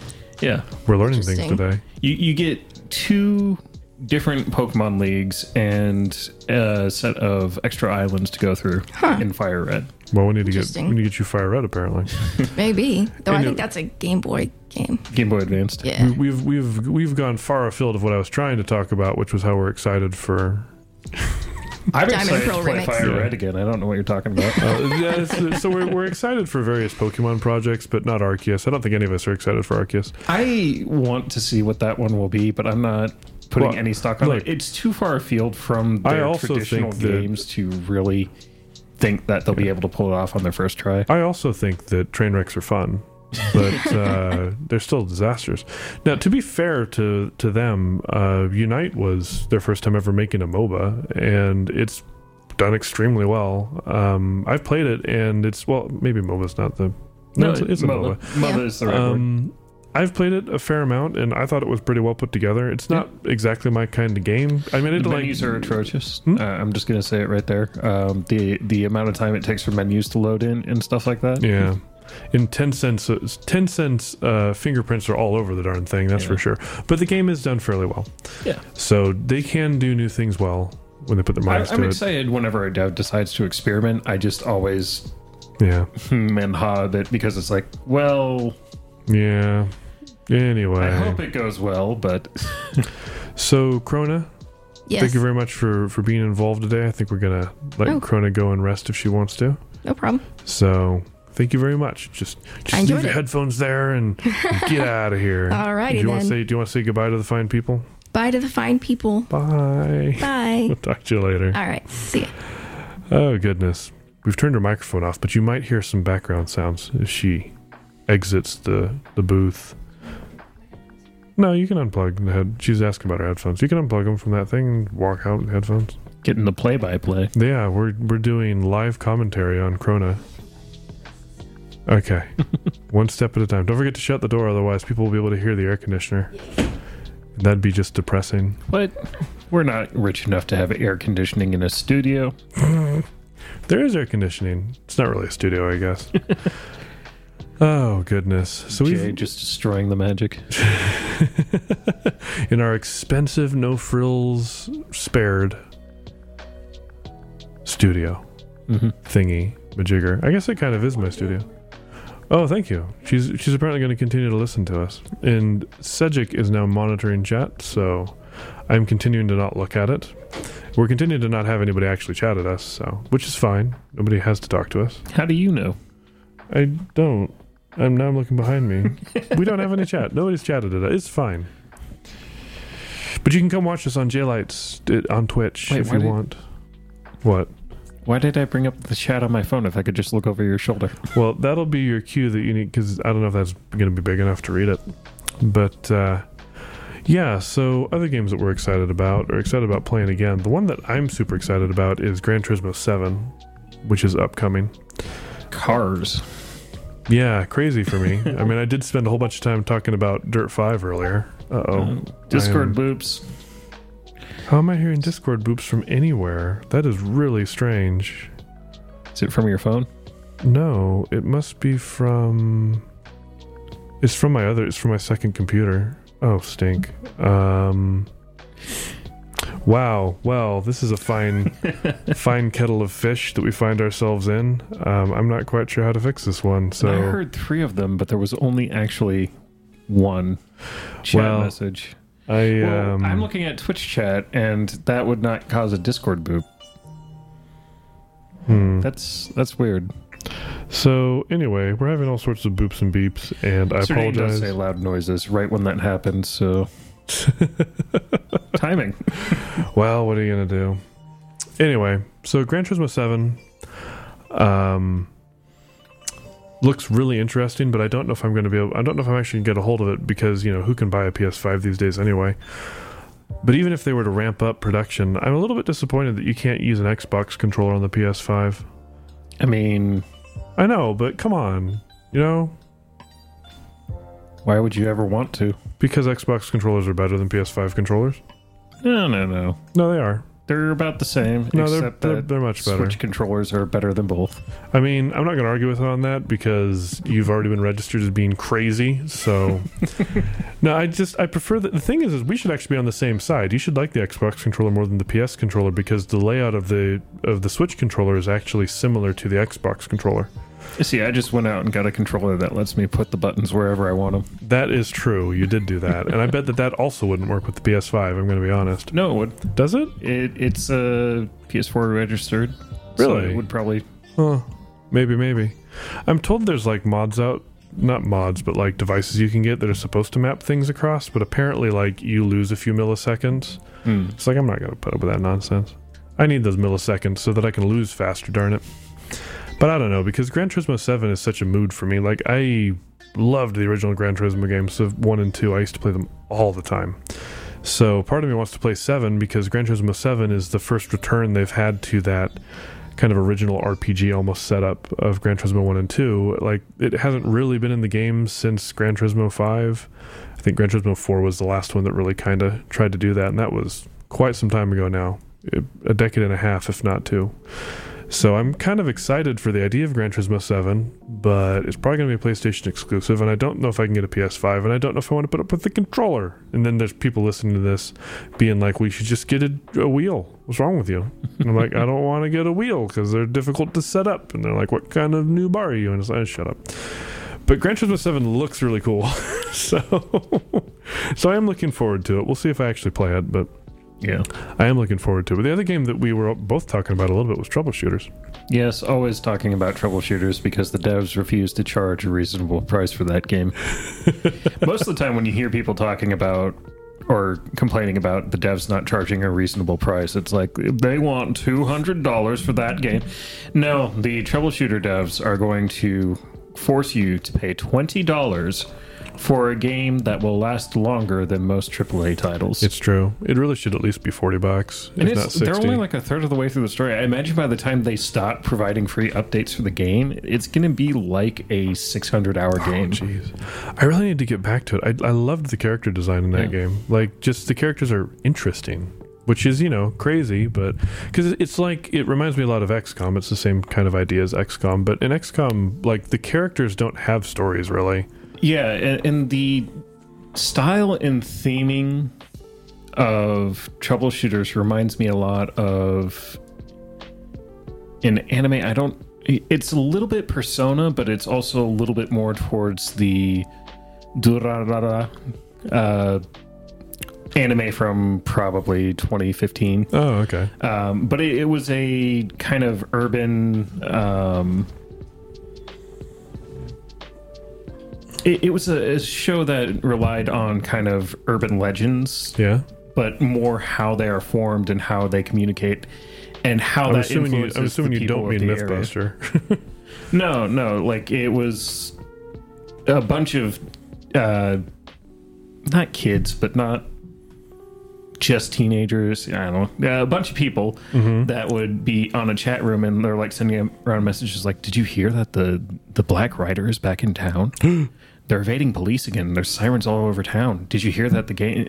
So it's like all these rumors, the urban rumors that you would hear just between different people online, and they built a story around them. And it was an interesting conceit and had some fairly good designs, I feel like. At least characters that I still remember, so that helps. Yeah, usually if you can remember the characters, it's a good sign. So I would agree with that. And Troubleshooters, though, takes that and adds a little bit more flavor to the characters than that show did. Yeah. Not quite as far as Persona, to where because I feel like a lot of Persona characters tend to get a little bit muddled. Mm. And I haven't played I've meant to play Persona 5, and I haven't yet. So I've heard good things. But everyone in Troubleshooters feels very distinct and has pretty distinct goals too. I think the biggest thing that the game is missing out on is the fact that the story's not finished. It'd be nice. It's 100 and it's close. How close are they? You said they're 2/3 of the way through. I have no clue what their entire vision for the game is. Fair I'm enough. just guessing. It's going to be the never-ending story Possibly. that actually never ends. I all I know is I've played the first few days in the game, and I You're thought not even out of the tutorial. no, not really. But I think it's really interesting, and there are some difficulties. It's definitely a slow burn game. Well, yeah, and it's just one of those things where, like, when you're playing that style of management game with XCOM, for example, the characters that you have, the team members you have, don't have backstories because they're auto-generated because they can die, and you don't really have that in Troubleshooters. You can die, but if you do, it kind of resets the story, right? Like, you don't lose them as characters just because they die in a fight. Right. So in most cases, they do more the Final Fantasy Tactics or Fire Emblem, where you have the option to just continue on if someone gets downed in battle and they revive At the end of it. Yeah. It'd be really interesting for somebody to make a game like this that had stories and yet they could actually die, and then you just don't learn the rest of the story, I guess. Yeah. That'd be crazy. That's That'd be just a high little bit of stakes at that point. And then of course, if there's something that's like thematic, like there's a character in the story that is going to get killed if they go down in that particular fight, then they will reset the chapter if that character goes down. But you gotta love it when you've got characters where they're gonna die at the end of the fight because of a cutscene, but if they die during the fight, you have to start the fight over. Not that that's happened in this game. I'm just saying I've seen games where this happens. Yeah, I feel like that's happened in a few things, but for the most part, they tend to frame it as having different cutscene afterwards. Could not decide if I wanted to sneeze. I was sitting over here for like 10 seconds being like, are you gonna sneeze or what? Oosh, different cutscenes, what? So if there's a few fights where it'll branch what cutscene plays depending on whether or not a character goes down. Huh. Is that kind of like how in Final Fantasy VII, if you manage to save Ares' life, the rest of the game is completely different? Yeah. Yep. Most people might not be aware of this, but there is a way to do it. Go look it up on the internet. Yeah, actually, you joke about that, but there might actually be a way to do it now, which is play the remake. If they don't kill her in the remake, I'm going to be mad. Well, so it changed the entire point of the game. Heavy spoiler warning for Final Fantasy VII Remake. Like, legitimately, I'm going to talk about the final boss of that game. They added a whole bunch of new characters in that game, didn't they? Like, they added a bunch of new sub-characters. It's not Sephiroth at the end of I'm assuming it's not Sephiroth. The final boss of the first game in the remake series was you killing the concept of fate. Because the storyteller just does not want anyone to be able to pull the shit of, like, it's not like the originals. They're like, look, you killed the concept of fate. You have broken the timeline. This is your fault. they can't. It's not the same game. Why even call it a remake at that point? They want to use the same characters. Well, just call it Final Fantasy VII Reimagined instead. Like, you can't call it a remake at that point. I don't think that's a good. I don't know. I have opinions. You have opinions, and the devs are like, well, we're not listening to them. So apparently, if they're really going to significantly change the story, I just don't know how I feel about that. It's not that they can't. I think it's mostly just going to run on a parallel. So, like, the broad strokes might be the same, but they're probably going to subvert a lot of this stuff. If they make it so that Ares can, like, survive, I'm going to be like, yeah, this isn't. It's no longer, because it literally would not be Final Fantasy VII to me at that point. It's like, it's just a different game. I mean, the way you've talked about it in the past, it's just not Final Fantasy VII to you regardless. Yeah, basically. No, just kidding. I don't know. I could accept it as being like a reimagined way of doing things. The characters are good characters and they're great settings, so sure, why not tell another story that uses the same characters slightly different? I mean, I liked reboots of Star Trek. I thought were good. I know not everybody's a fan, but I liked the reboots. So call it a reboot, I guess, if you want to.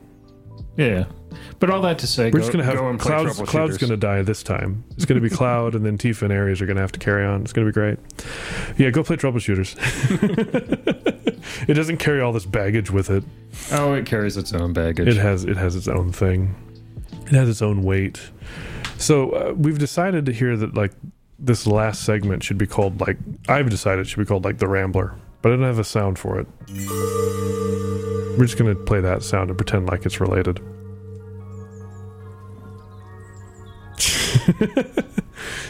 Okay, I think the sound ended. Cedric has been hypnotized by the sound. So this is kind of an expansive topic, and it is born out of an effort that we were making over the last few months at this point, I guess, because we kept challenging each other to play games that we liked or we thought would be interesting to talk about, or any number of things. And the other person would get a hold of the game, and then we'd talk about it. We did this with Ender Lilies, at least, and we kind of did it a little bit with Cold Waters, More Elite Dangerous. In Elite Dangerous. We definitely did it with Elite Dangerous. So there were a few games that we'd done this with, and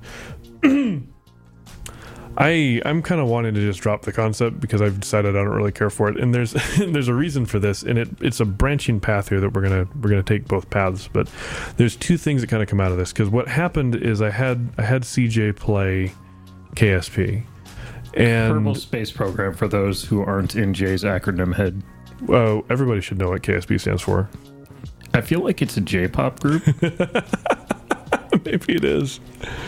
Kerbal Space Program. Now, I should be really clear that we're going to get to what Cedric thinks of it in a little bit here. But I obviously I love the game. I love it a lot. And the reason I bring this up is because, like, I don't just kind of love Kerbal Space Program. It was a huge part of a certain segment of my life between my divorce and my next relationship. I played it a whole bunch, and it was just a lot of fun. It kept my mind occupied, and it's interesting because Kerbal Space Program, like, I think everybody who plays it knows that it has problems and knows that there are many an issue with the game. But we all ignored these issues because the game to us because is... you are not capable of the clear sight that I have. Oh, clearly that's what it is. So there's two things that kind of come out of this, right? Like, so I love this game a lot, and Cedric has no particular attachment to it and is not, generally speaking, huge on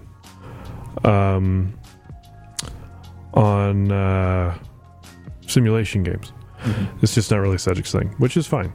And so here's Starry-Eyed Jay being like, oh, well, we'll give him KSP, and he'll love that game because it's quirky and fun, and then life will be fantastic. And I wasn't letting myself think about the fact that maybe he'd be critical, as is sensible, really, would be critical about one of my favorite games of all time. And so we started trying to talk about it, and there's problems, and I know this, and Cedric was bringing up all the problems. He wasn't saying he hated the game, just saying, well, this is a problem, this is kind of dumb, I don't really like this, why do they do this, why do they do that? And eventually I couldn't handle it anymore. I was like, we're done talking about this. I don't remember what the exact chat message was, but it was actually very similar to that. It was like, okay, we're not going to talk about this anymore. And the reason I said it was because it had finally become clear in my mind that I could not be reasonable about the game. And that's on me more than anybody else, I feel. It was clear to me that I did not want to think of the game in any sort of negative light. And this led to kind of some interesting thoughts for me. One of them is how selective perception affects our mood and our happiness. This actually kind of goes deep into psychology. And there's a book I've been reading lately called Overloaded, and it talks about psychological effects of different chemicals inside of our brain, and they talk extensively about things like depression and how depression actually works. And there's also a podcast from the author, Ginny Smith, that I listened to as well, and she mentioned that the way that depression works for humans is if you're in a depressive state, you will start to create memories that have more negative connotations attached to them than positive ones. Not that you view the situation as negative, but literally that you remember the bad things about the situation. And then as you continue to be depressed, as you look at your old memories, you will actually pull them up and you will notice mostly the negative things still. So you remember things more sadly, you pull things up in a more sad fashion, and then after you pull a memory up, you actually reinsert it back into your memory, and you reinsert the sad stuff more than the positive stuff. So you can actually, through that action, start to develop depression just by allowing that to rule your thinking. Now, that being said, for anybody who's curious, there are some folks where that's just kind of how it is, and medication is the best way to solve the imbalance that exists there. But there are therapies that can also help folks that maybe don't need that. If you do need professional help, I would recommend that you seek it. I am not a psychologist, keep that in mind. But it does affect our perception of games, I think. And for me, KSP was something that I had used to stay happy and to be a thing that I wanted to be a pleasant memory from my past. So I've literally just gone out of my way mentally and done a bunch of gymnastics, not consciously, but subconsciously, just done a bunch of gymnastics to only remember the stuff that's really pretty positive about the game. And then when I go back to play it again, or I think about the game again, I tend to focus on all those positive things and just kind of ignore the stuff that's not quite as pleasant. So whenever I go back and play it, I have quite a bit of fun as a result. Now, that's not to say that this is a moral imperative and that everybody ought to do this sort of thing. It's just a thing that tends to happen to folks. And that's why it can be so difficult sometimes when you have a game that you really rely on like that, or anything really cultural that you rely on like that, to face it critically. Because as soon as you start to get critical about it, your brain's like, nah, I need this to be happy. And yeah, it kind of makes you want to shut down, and that's what ended up happening. All that to say, Jay cried uncle. I was like, I can't handle it. Can't handle the pressure. But KSP does have a bunch of issues, and one that I at least wanted to make sure that I brought up was the don't play the economic. If you haven't played Kerbal Space Program before, don't play the economic simulation. It's dumb. Stick with the science one. It's more rewarding. It's more fun. It's the one that I played for the most part when I was playing it back in the day, but I sent Cedric out to play the economic one, and he quickly started to poke a bunch of holes in the systems because they're not super great. But this is also me compartmentalizing and doing damage control, because I'm like, well, CJ played the economic simulation, so clearly that's the broken part. Nobody liked that anyway. I still think I have a issue with the way that the science playthrough would go. La la la la. I can't hear you. La la la. What? But it just feels weird that, like, Kerbal Space Program, the main thing they have you do is building rockets and flying them, but you don't get rewarded for doing that. So what I'm hearing is you love Kerbal Space Program. That's nice. And I've made counterpoints to that before, but we're not really going to go into it. I think I will say, just as what my counterpoint was, because I don't want people to be left completely hanging, is to me it was more about the space program. And usually space programs, if you're big into space exploration, the science side is actually really important. So that feels like it connects to me. But I can understand if you approach the game thinking, well, I'm going to build rockets.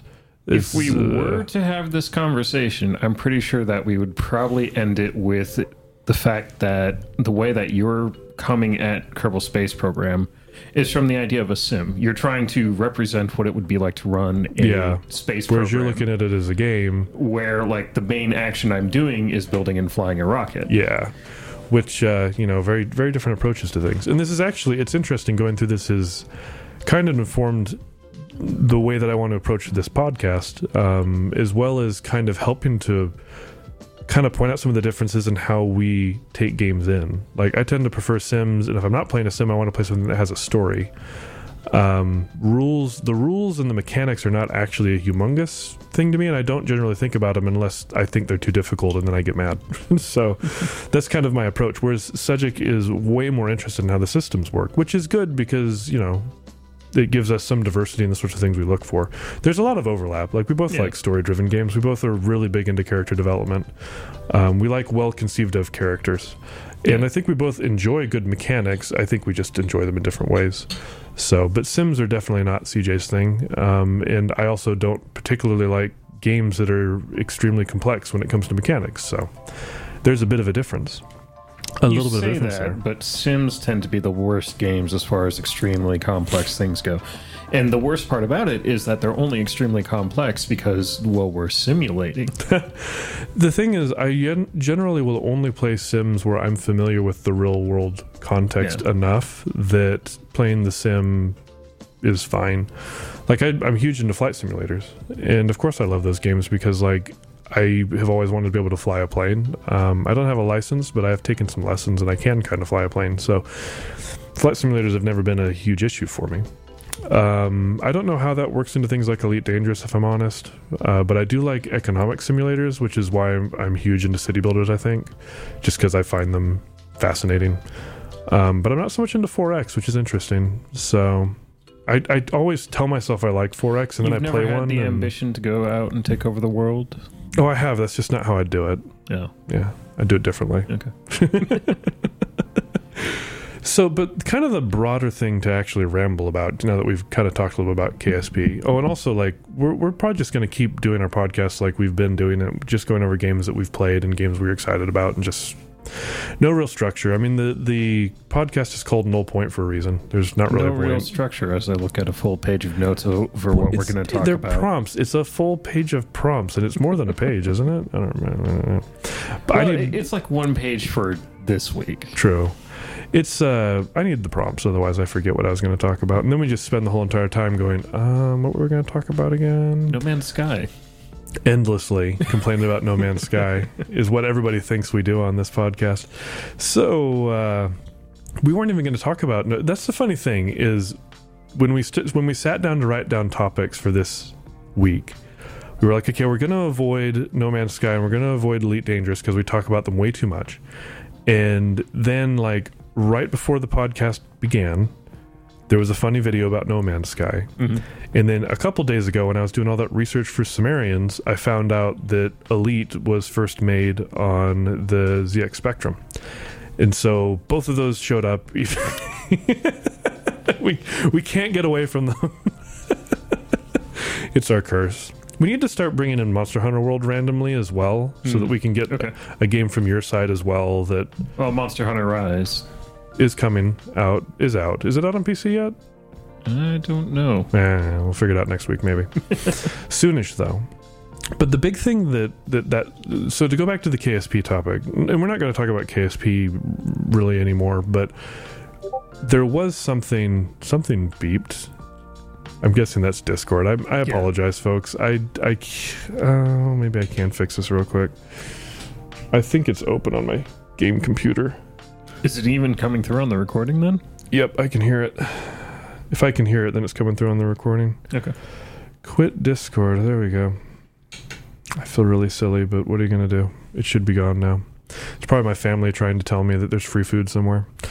Anyway, KSP Goodwill. So the reason why this perception stuff matters is one thing that CJ and I like to talk about a lot for reasons that we don't even completely understand is how important it is to consider. My brain is really struggling right now. I cannot remember the name of this concept. Controlling expectations, setting expectations, and making sure that the players of your game have proper expectations. And why it's important. And this actually ends up going straight back into Elite Dangerous. So we're going to talk about Elite Dangerous even more, actually. Though we could really bring this up around No Man's Sky instead, because it had the same problem. So it happens with a lot of games, though. We can talk about Cyberpunk. We beat up on that one a lot. What's another game that's had the hype problem? Because the hype problem is the biggest expectations have been let down issue, you know? I mean, there's a lot of the just every year releases that always have that problem. The Madden whatever year this is. There's we could lot go of with games 76. I could bring up that Fallout 76 was one that had a whole bunch of issues. Fallout 4 had it worse. Really? I thought 76 got more flack than Fallout 4 did. 76 gets more flack because it's an easier target, but Fallout 4 I feel like disappointed fans more. Probably took more goodwill with it. Yeah.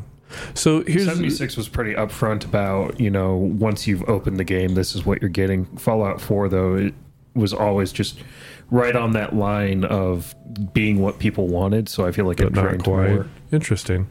So what are we talking about with the hype train? I think everybody's just kind of intuitively aware that if people promise a whole bunch and then don't deliver on it, people are going to be pissed. But I think it goes a layer deeper. And it's also a layer above that, though, because it doesn't have to be anyone related to the game promising it. No, it if doesn't. a fan decides that the game is going to provide that Fallout New Vegas level of quest quality, then people are going to expect it. Yeah, and you should probably, if you're a game company, you need to come out and get ahead of nonsense like that. Like if people are saying, hey, I heard a rumor that this and this and this are going to be in the game, and you're thinking to yourself, oh, hey, that's taking off. That's hype, right? That's good. People are going to find out more about the game, so that's a good thing. No, it's a bad thing. It's a very bad thing. Yeah. You don't want overpromising to come from anywhere because, trust me, fans, and I know this as a fan, we tend to like rumors and we tend to believe that they're substantiated somewhere back there, especially if it's a feature we wish was in the game. So on that level, yeah, like fan rumors can kind of get out of hand. Companies should be trying to control for that and should be refuting rumors and saying, no, we're not really sure that's a feature we're going to include or whatever. Like you have to be in open communication with your fan base to make sure they understand what they're going to get. But if you allow things to build up and build up and build up and build up, and then the game comes out and it is not what people expected, obviously people are going to be upset. And you might think the problem stops there. It does not even close. Because it comes back to what I was talking before about depression. Now, depression is just one example of that action happening. That is how people's brains are designed. We work by association. If we have a negative association with something, we will pick out memories we'll form new memories that conform with our notion that we already have about it. And it actually takes a lot of work to talk people out of their preconceived biases. And where you see this is in games like, Elite Dangerous is going through this right now, where they had their Odyssey expansion, Frontiers is a company. They had their Odyssey expansion, and it really just didn't live up to expectations. It wasn't really what people wanted. They wanted things like ship interiors, and instead they got a kind of okay-ish third-person shooter experience. People get it in their head that they're going to get this, they don't get this, and as a result, people get upset. And their association with the Odyssey expansion now, for a lot of fans, and you can actually see the difference if you go to the subreddit versus if you go and you watch Obsidian Ant on YouTube. Those are kind of two big segments of the community right there. People who watch Obsidian Ant's videos have a very negative view of the expansion, and they're mad about it. And as a result, any new stuff that comes out is just never good enough because they're always picking it apart. They're like, oh, well, I see that you fixed 99% of things, but what about this last 1% of things? It's affecting Jim over here, and Jim's having a horrible time, and now we're all mad again. It's because that's the culture that they're existing in. They're all mad about it, and they're reinforcing it with each other that this has gone terribly. Yeah. If you go over to the subreddit, people are actually pretty positive about Odyssey. You know, there's still some people who are like, well, it's not quite done, it's more like it's in beta, but still it's fun and we're all enjoying it. Like if you go to the subreddit, people are having a whole bunch of fun. So it's interesting how different groups kind of will set this, but it's important to recognize that it can happen, and sometimes it's more widespread than others. You can have a game like Cyberpunk 2077 where I'm pretty sure 90% of the fan base is so soured on that game that you can't really fix it. And if I were to point one out in myself, I think I'm that way about No Man's Sky. I think No Man's Sky could end up being a legit, like if they were to make it a legit, awesome, best, greatest game ever, I don't think I could ever see it that way because my opinion of it has always been so negative since I started playing it that I don't think I can see past it anymore. My brain is just set that way.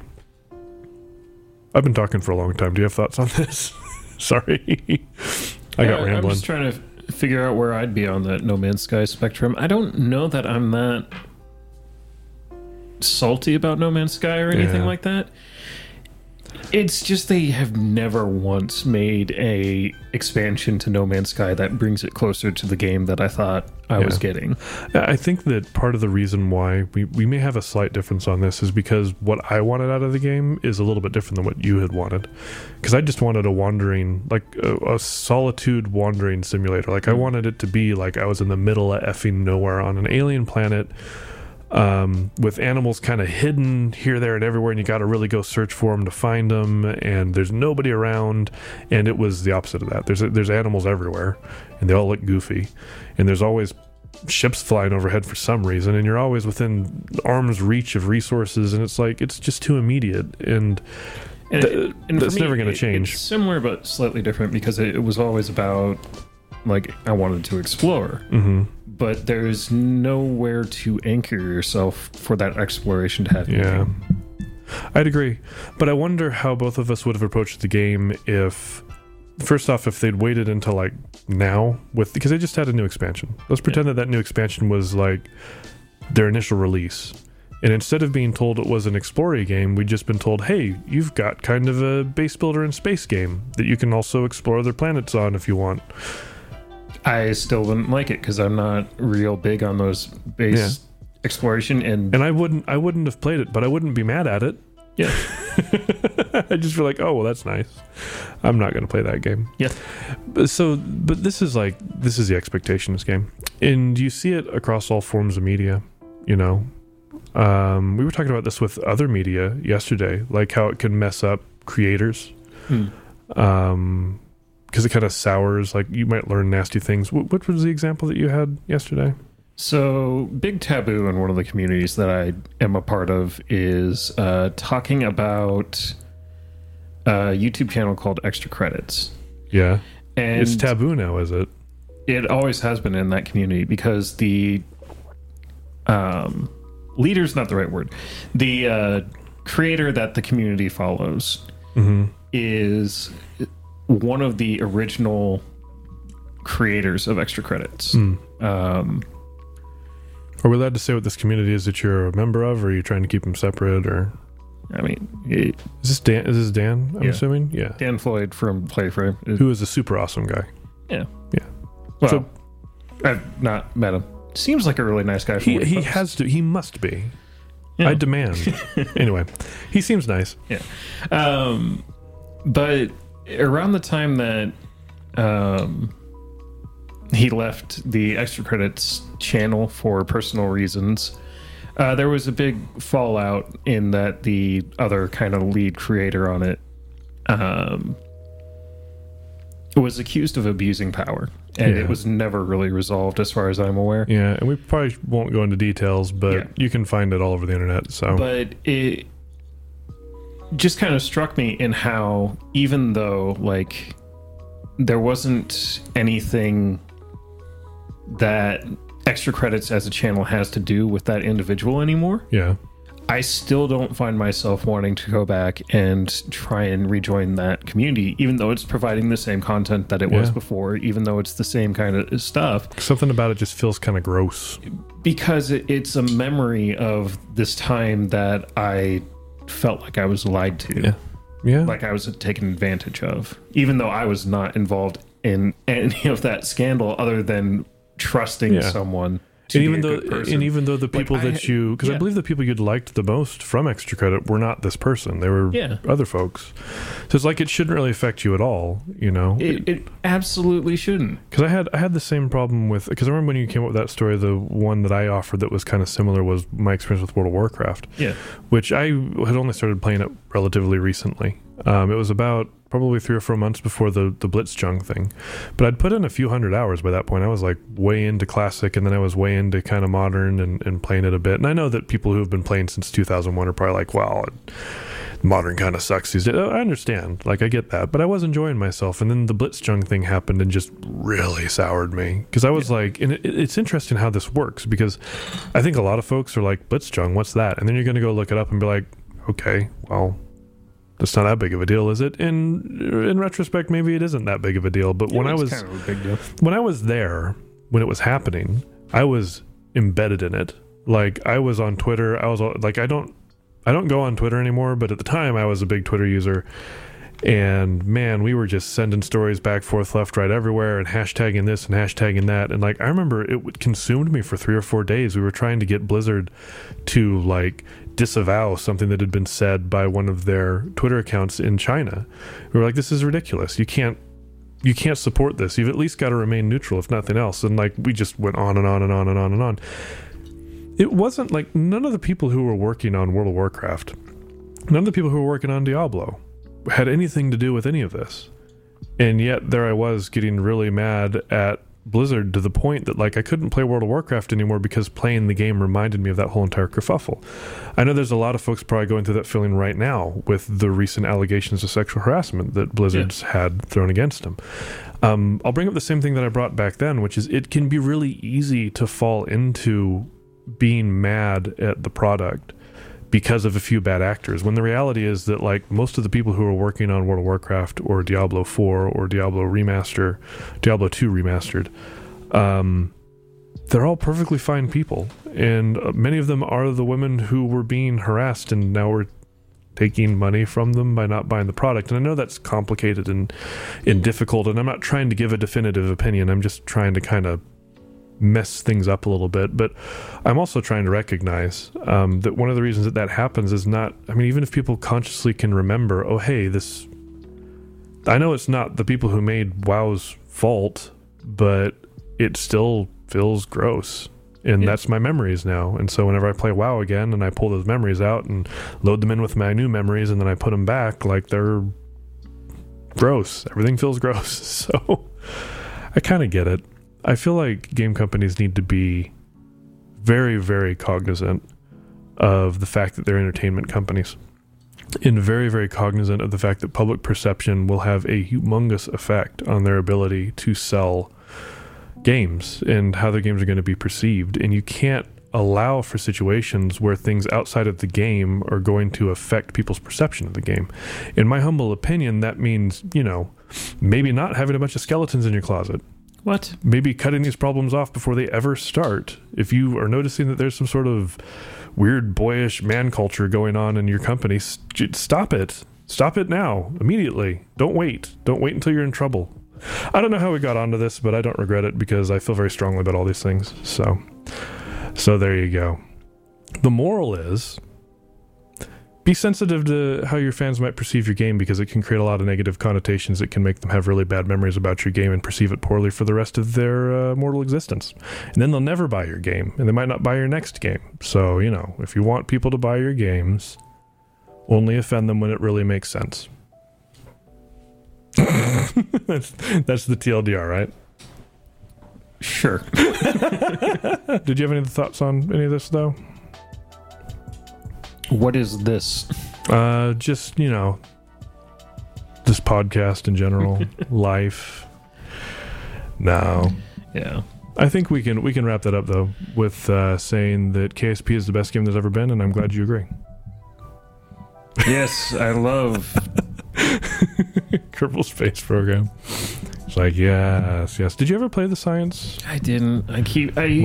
There's so many things that are on my list of to play, and then I just wind up not. Yeah, fair enough. So, but yeah, we'll get on that. I think we need to both play troubleshooters. Maybe we'll talk about that more on another day as well.